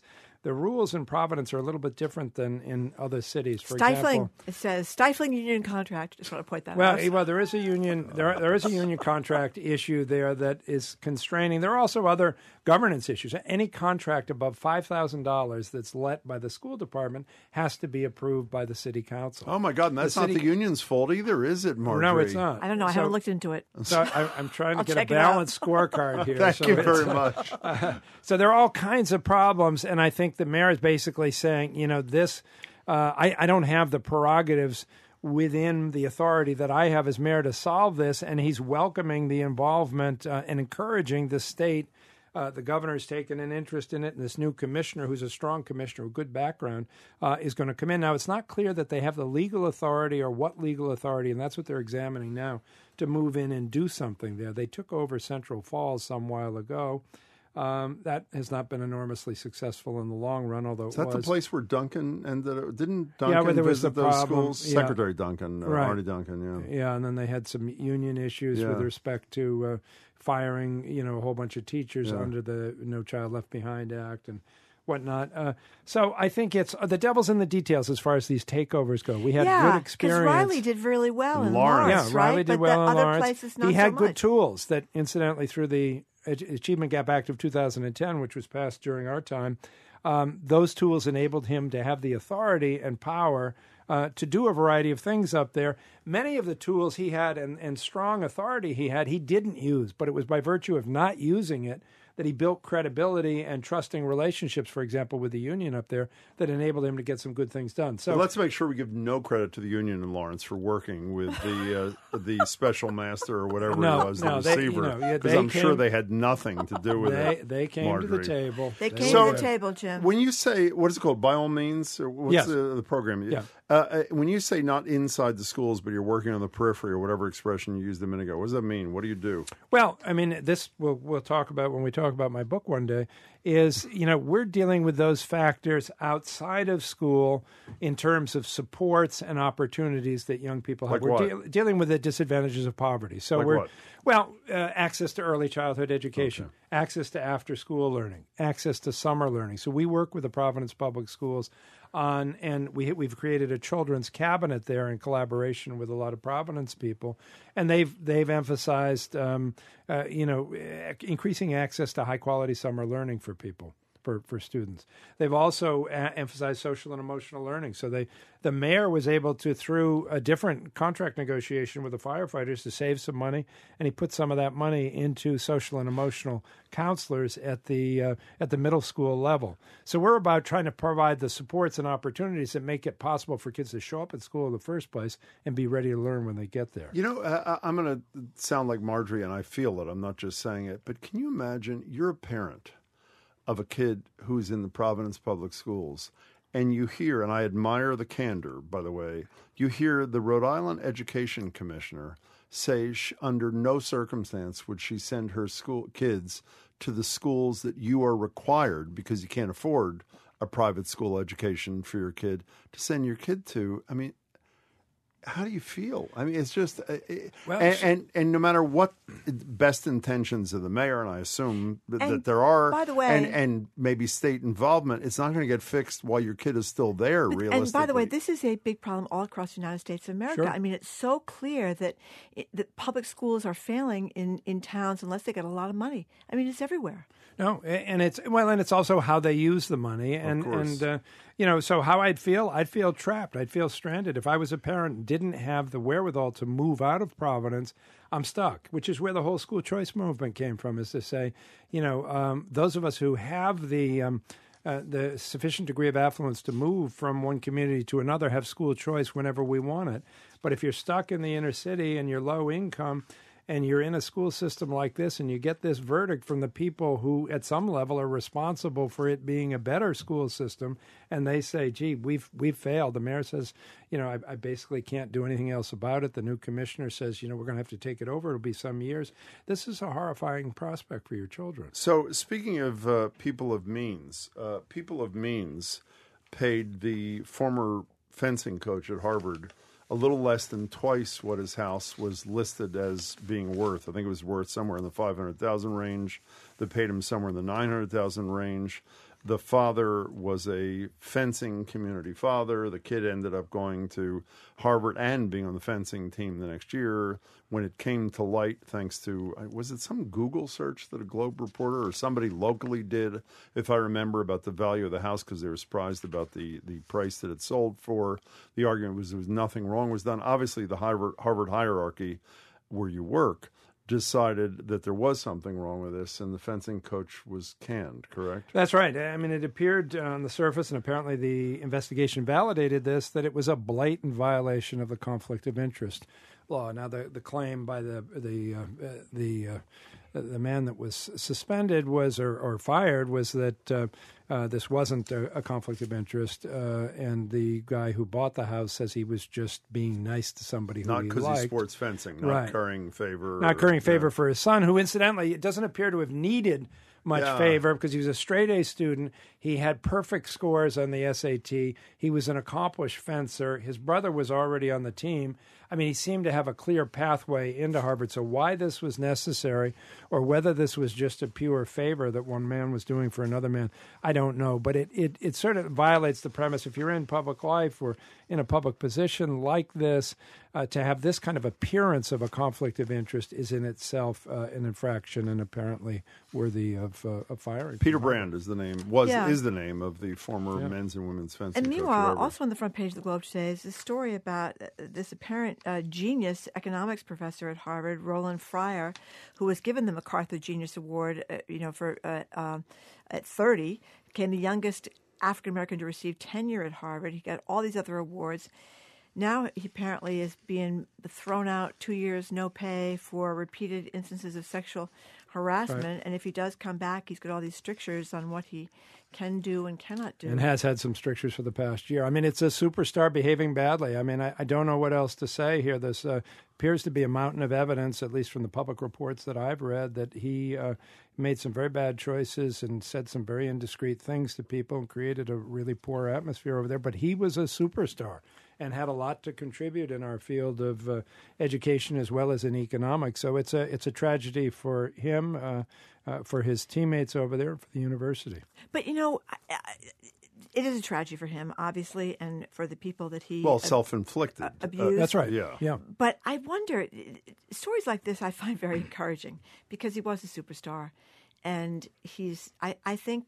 Encouraging meaning that an institution like Harvard would be willing to take on someone. Yeah, because I think maybe 10 years ago, certainly 20 years ago.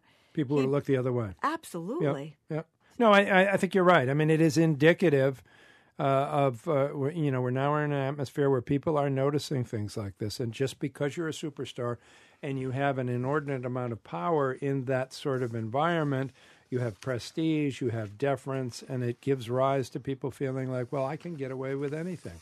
I mean, this attitude starts right at the top nationally with our president, who says, if you're famous, you can do whatever you want. Yeah. And, we're trying to create an atmosphere, and thanks to the Me Too movement, where that isn't actually a prerogative that you have if you have fame and prestige. Okay, I've been a big critic of the president, and lately the Republican Party that's so blindly supported him. But I'm always critical of Democrats, and it has again to do with the teachers' union. They didn't pass this amendment, but what they wanted to do when they were having the convention to decide which candidate was going to get their support. This is the NEA. This is the National Educators Association. They demanded that all candidates seeking the union's endorsement publicly state their opposition to all charter school expansion. They later decided not to pass that amendment. But to me, part of the problem with education in the United States has been that Democrats have been in the pocket of the teachers' unions, which are very powerful, give them a ton of money. All the Democrats like Barack Obama, who supported charter schools, and other Democrats in the pocket. And that was a little different situation because I think the competition against him that year was not exactly on. He's the most powerful Democrat in the country. Yeah, he was the most powerful Democrat in the country. But I don't think the Democrats have done much at all, really, to reform education. What bothers me about it is this charter school issue has become kind of a litmus test, and it's basically silenced candidates on the topic of education. It has now become treacherous for Democrats and Republicans to speak out about education because their own parties are so divided over some of these issues that teachers have lost their voice in a lot of the education policy conversations that are happening nationally. But there's with all due respect to both of you, there's obviously a simple solution to this. Solution, Jim? Like Amy McGrath, you go to the NEA convention, say you're against charter schools, and as soon as you leave, you say you're for charter schools.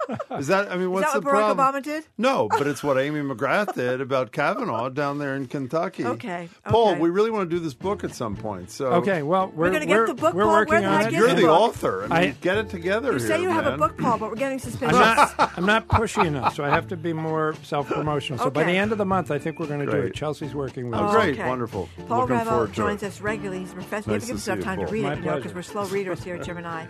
He's a professor at Harvard University's Graduate School of Education, where he also runs the Education Redesign Lab. He's got a new book out, so he says, co-authored with Elaine Weiss, titled Broader, Bolder, Better: How Schools and Communities Help Students Overcome the Disadvantages of Poverty. Thank you very much, Paul. Thanks, Paul. Up next, we're getting a preview of the Boston Landmarks Orchestra's summer season. That's next on 89.7 WGBH, Boston Public Radio.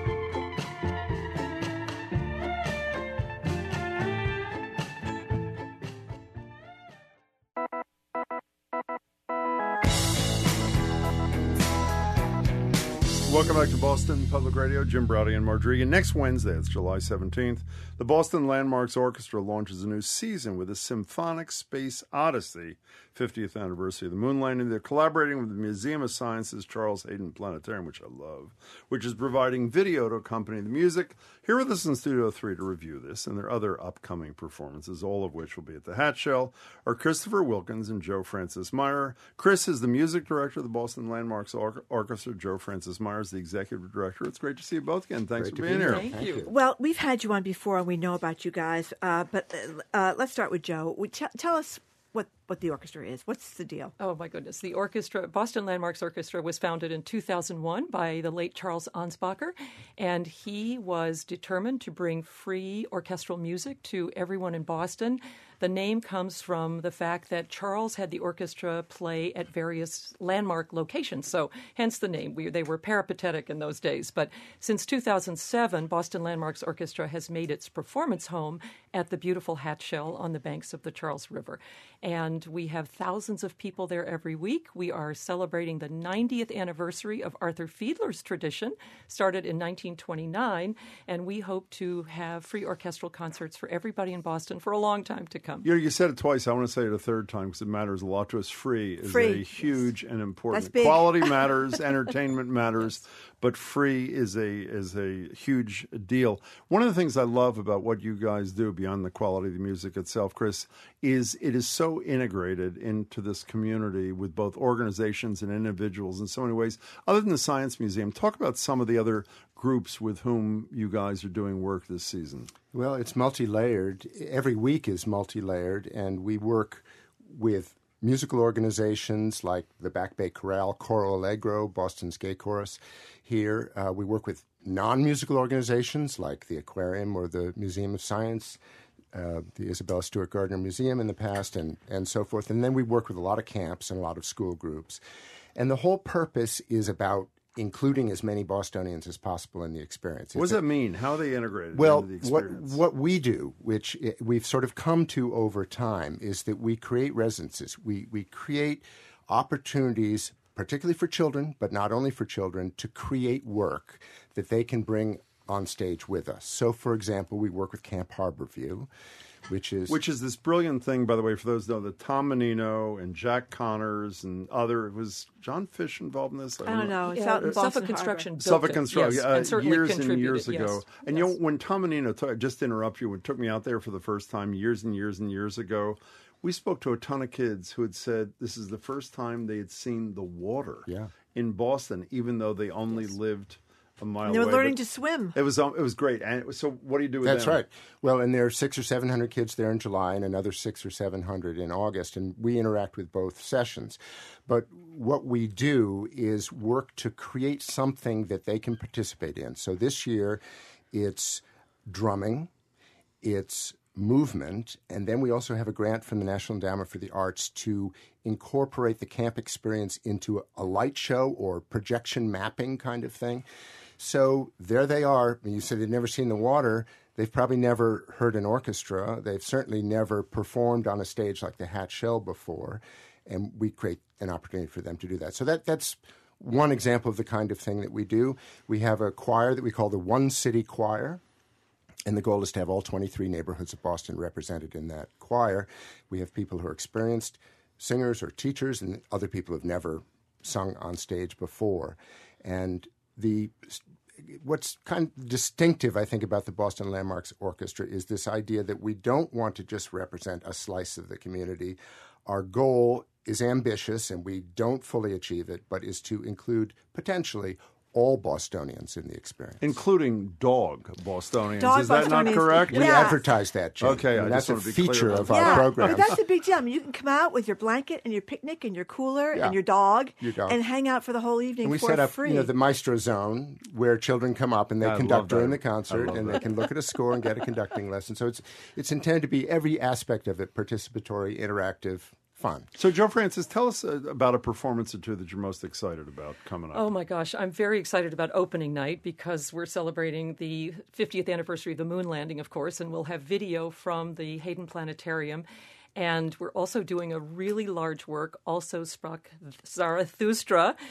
It calls for a huge orchestra, so we'll have more musicians on the stage than we usually do.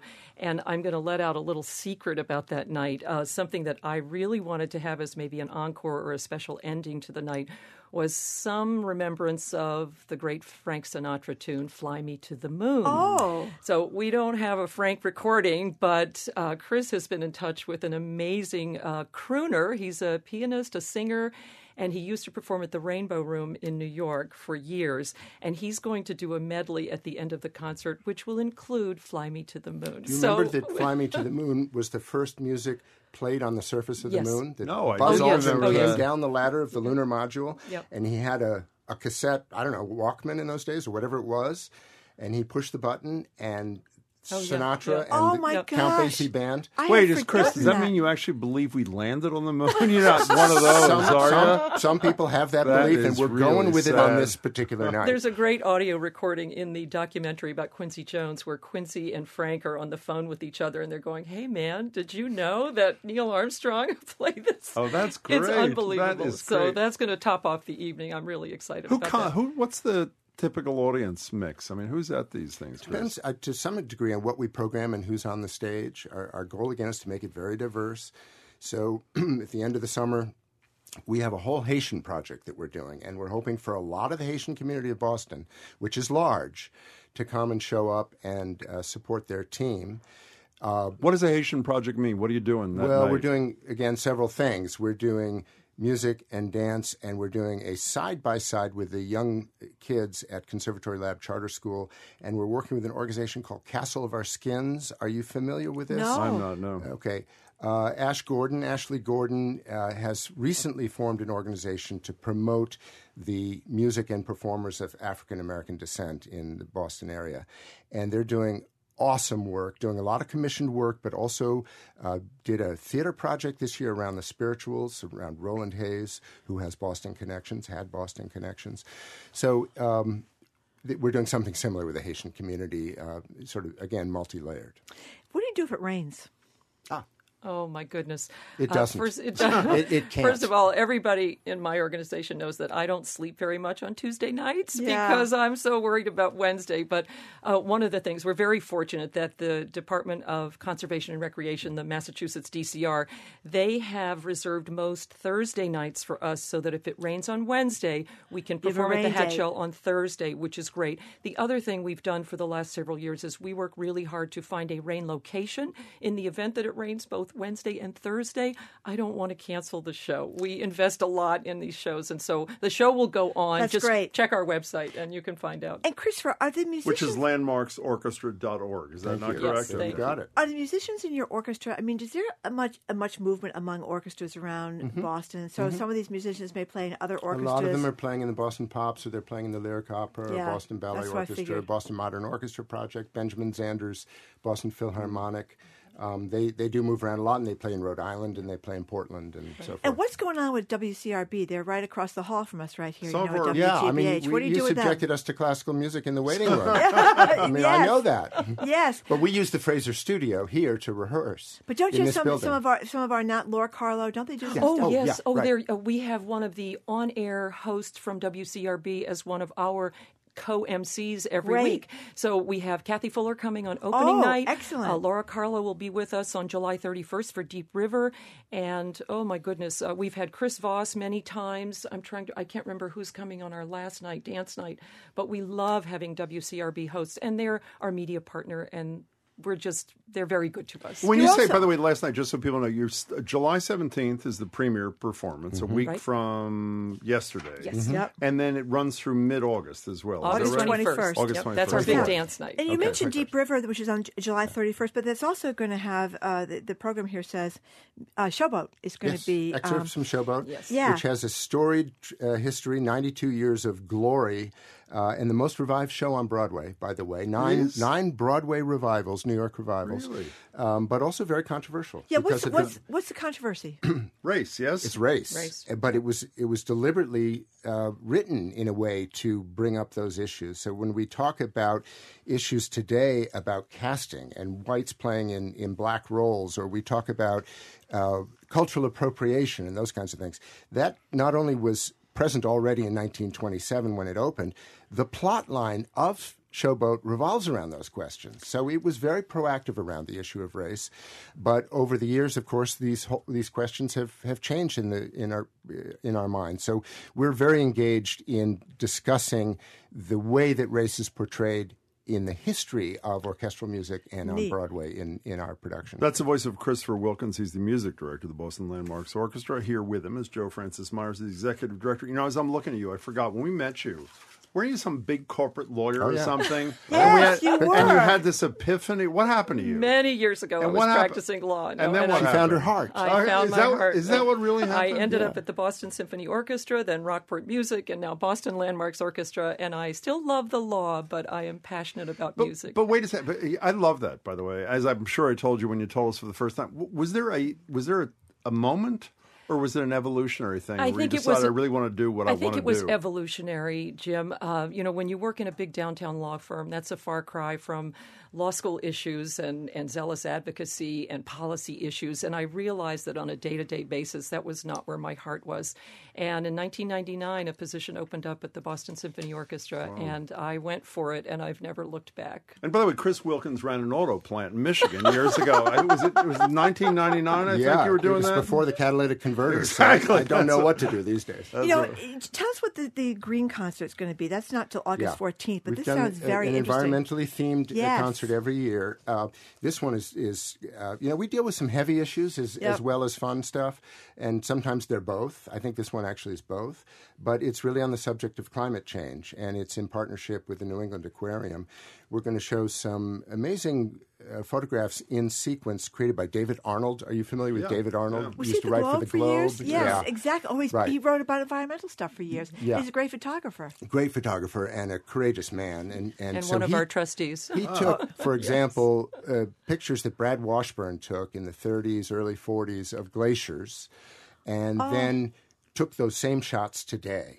So you can see the change over time. He has a website called doubleexposure.net, and he's put together a show for us called Then and Now, Above and Below. So he's done this with glaciers and then also with coral reefs, and set it to the Barbara Adagio for strings, which is just unfair. I mean, that just, it's just so... heartbreaking. It just hits you so hard.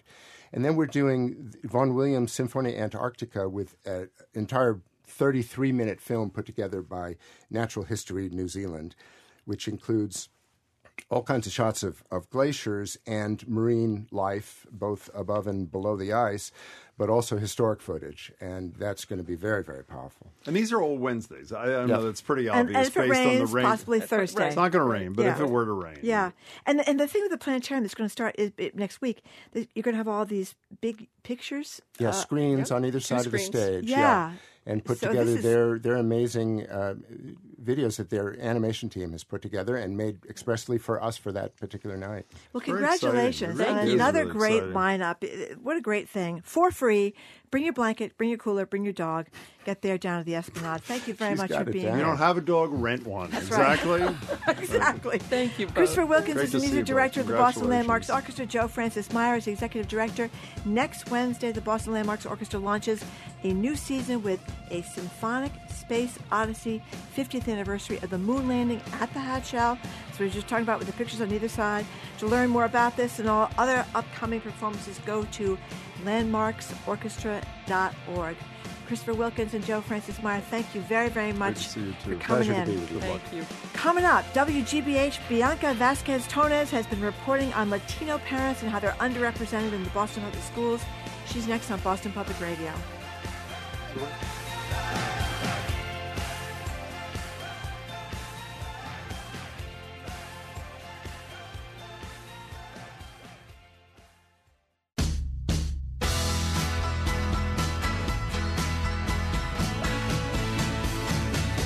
Welcome back to Boston Public Radio. Jim Braude and Marjorie Egan. Latino kids are the largest ethnic group in Boston Public Schools, but their parents' voices are rarely heard. According to Boston Public Schools data, they are underrepresented in school councils. They don't speak before the school committee at a level approaching their presence in the district, and their relative silence is at odds with what they have at stake. Latino children have some of the worst outcomes in the district. Bianca Vasquez-Tonez is the managing editor and correspondent for K-12 education for WGBH News. She's been working on a 3-part series on this issue. It's called Missing at the Mic. You can hear more this afternoon on All Things Considered and read more of her reporting at WGBHnews.org. I usually see Bianca at Whole Foods Market, so it's a pleasure to see you at work. Tell everyone. I'm sorry. Okay. It's after hours. Let's be clear. Okay. So Bianca, underneath the Missing at the Mic, which is the headline of your story, it's why are Boston Latino parents underrepresented in school decisions. So give us some of the highlights. Why are they underrepresented?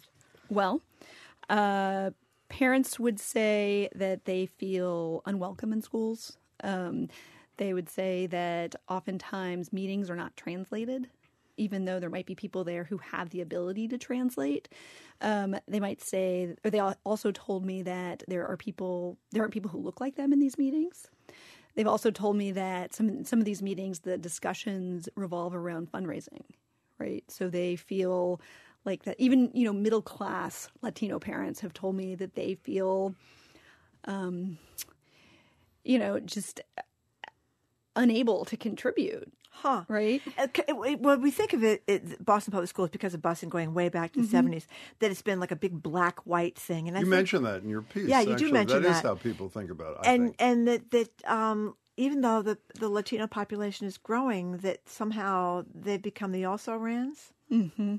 Yeah, people certainly feel that way, especially when, and you can sort of, one of the school committee members, who's also a professor, talked about how during the school committee decision around the superintendent, people talked about, there was this discourse about who the community wanted, right? Who the community wanted to be the superintendent. The community is supporting Cassellius, the new superintendent, Brenda Cassellius. And, she asked, well, who is this community we're talking about? Because really the people who spoke were a lot of people who are normally there, right? There are a lot of advocates who come to these meetings all the time. The NAACP, which, has Latino members who are strong in that group. But there was no one, there weren't a lot of parents of any stripe, really, who were out front during, well, there were some parents, but there certainly weren't any Latino parents. Yeah, when I playing off what Marjorie just said about, and as you mentioned in your piece, one of your pieces on this, that the conventional wisdom is they're black kids and they're white kids. Mm-hmm. I was remembering when we were preparing for the mayoral debate that we did between Marty Walsh and Tito Jackson, and I'm trying to think what year it was. I guess it was 2 years ago. We read some statistics that were shocking to me. I'm sure they're not to you. That virtually 100% of the population growth of Boston over the last 2 decades, and that's not a typo in my voice, roughly 100%. Is Latino, growth in the Latino population. So you wonder how this was allowed to fall through the cracks. And then we met Cassellius for the first time yesterday, the new superintendent. And we mentioned what we had read in the newspaper, or maybe some of your reporting, that she has gone out of her way in an additional hirings of the second tier. I don't mean that in a pejorative way. I mean the people right under her, to diversify those ranks dramatically, including with a significant number of Latinos. That's being noticed, I assume, yes? Oh, I think she got the memo, right? I mean, there were two the two Latinas on the school committee, right, both voted for the Latina candidate, the Cuban-American woman from Miami. Oh, I didn't know that. They both voted for her. And in the last superintendent choice, two Latinas on the school committee voted for the Latino candidate who didn't get selected, right? So there is an ongoing frustration among some Latino professionals, not all of them, of course, that they keep passing over Latinos for this job. At the same time, and there's also frustration that they aren't choosing people, with the exception of Tommy Chang, who have experience just with other languages, right? People who have experience, who are English learners themselves, or might have experience teaching English learners. So that exists. So what would be the signs? You lay out in excruciating detail and painful detail to a great degree where the failings are in terms of equitable representation. What are the 2 or 3 things that the Latino community with kids in the schools are looking for Cassellius to do as a sign, beyond what we just discussed, to show that she does get it and does understand there needs to be a much more, and she talks a lot about inclusion and reaching out and community stuff. What should she be doing? What do they want to see her do? A few things. They want to feel like they're treated as partners in schools, which how would they feel? So basic, right? How would they feel that? What would make them feel that? Well, in some ways, just giving them information and ability to act right on behalf of their kids. You hear these stories about not being told that their kid is on the verge of, say, losing privileges because they've been absent too much and things like that. And people just feel like they're not getting told things because they don't speak English or because they aren't, they're just considered, as an afterthought. Another thing is, I think what would go a long way are meetings that are in Spanish first. Right. I mean, it's surprising to me how few,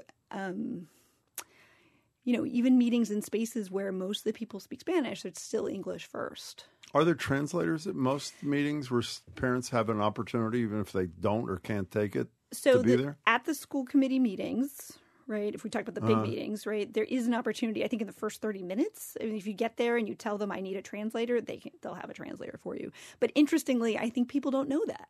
Right, so they bring their own person to translate for them often because how about at a community meeting that's not at that level? It depends. It depends on the meeting.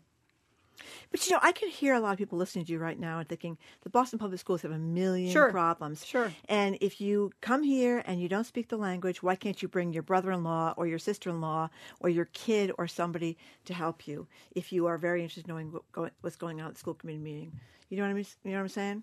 Why not take someone with you to the school committee meeting? Yeah, say I don't speak English. I'm afraid there's not going to be a translator there. I don't want to be embarrassed. I'm going to find a family member that speaks English. Often it's your kid. Sure, people do that. Yeah, which is not ideal, obviously. But I can hear people thinking this. There's a million issues in the Boston Public Schools, and should translators be at the top of the list? Well, in some cases, there's a federal right to have a translator, right? I mean, under federal law, parents are guaranteed the right to have a translator in, educational meetings, right, about their kids' special education plans and things like that. And I've heard that the Boston Public Schools have become better at this, but I've heard that it also still happens that they don't have translators there. Yeah. And that's a violation of these parents' civil rights. Yeah. We're talking to Bianca Vasquez-Tones, who is the managing editor and correspondent for K-12 education for GBH News, and her feature, her series, Missing at the Mic, talking about all aspects of Latino representation in the Boston Public Schools. You know what else you talked about, which is quite scary, is people's fear of ICE and deportation. We're looking at ICE coming into households. We don't know where they're going to strike, 10 cities around the country. How big of a deal is that? I think that's certainly operating, especially in terms of people are worried about complaining, right? Yeah.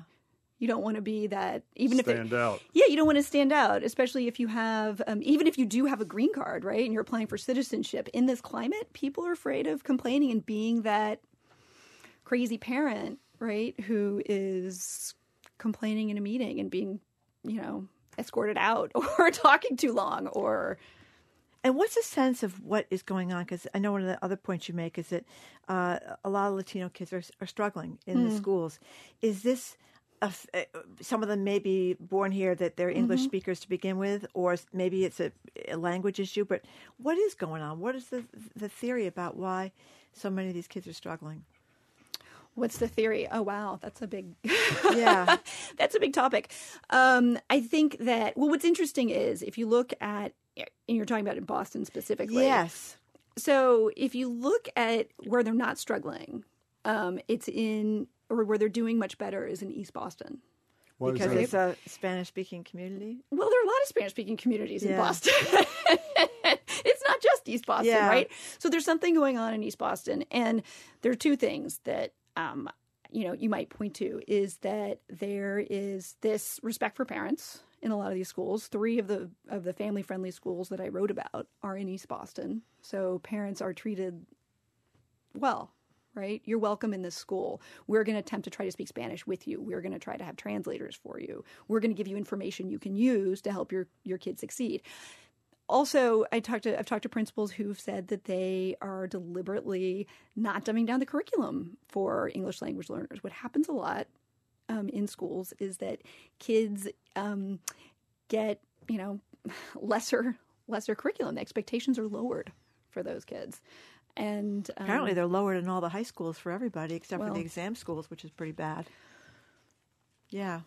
So, what do you think is going to happen out of this? You mean from my reporting? I'm sure people are reading this and taking it to heart. Yeah. I think that, like I said, I think that Superintendent Brenda Cassellius is quite savvy, and she's already heard these complaints even before my story, right? So, and she's hiring people, she's promoting people, she's doing interviews with Telemundo, which is a nice overture. She's going to churches. But like she said during her interviews, you can't do everything. Right. Right. So she's talked a lot about creating, like a social safety net, basically, for the schools to have a responsibility to take on providing lots of, wraparound services for parents. Outside the borders of the schools. She's talked a lot about that, which is very interesting. And she's talked about parent engagement, but I guess I wonder, can she do all of the things that she wants to do? And improve the curriculum and, improve rigor, do all of those things. Well, she's been there 10 days, so we shall see. Yeah, we'll give her another 100 days. Congratulations on the reporting. Yeah, it's an immense amount of work. Thank you very so much, Bianca. Bianca Vasquez-Tones is the managing editor and correspondent for K through 12 education here at WGBH. She's been working on a 3-part series which looks at how Latino parents are underrepresented when it comes to decision-making in the Boston Public Schools, called Missing at the Mic. You can hear more this afternoon on All Things Considered and read more of her reporting at WGBHnews.org. Thank you very much, Bianca, for coming in. Thanks for listening to another edition of Boston Public Radio. Tomorrow at the library, Emily Rooney, soccer player fresh off the Women's World Cup, Samantha Muse, Sue O'Connell, and our Friday News Quiz. What's on TV, Jim? Samantha Muse, too. Suffolk County DA Rachel Rollins took some hits again in the Boston Globe the other day. She will join me to respond to those. Bob DeSalvio, who is the president of Encore Boston, which opened a few weeks ago, the new casino in Everett, he'll be there. Adam Riley caught up with a New Hampshire family that's getting the $1,000 a month from presidential candidate Yang. That's the centerpiece of his campaign. So all that's tonight at 7 o'clock on Greater Boston. I'm Marjorie Egan. I'm Jim Browdy. Thank you so much for tuning in. Please tune in again tomorrow and have a great day.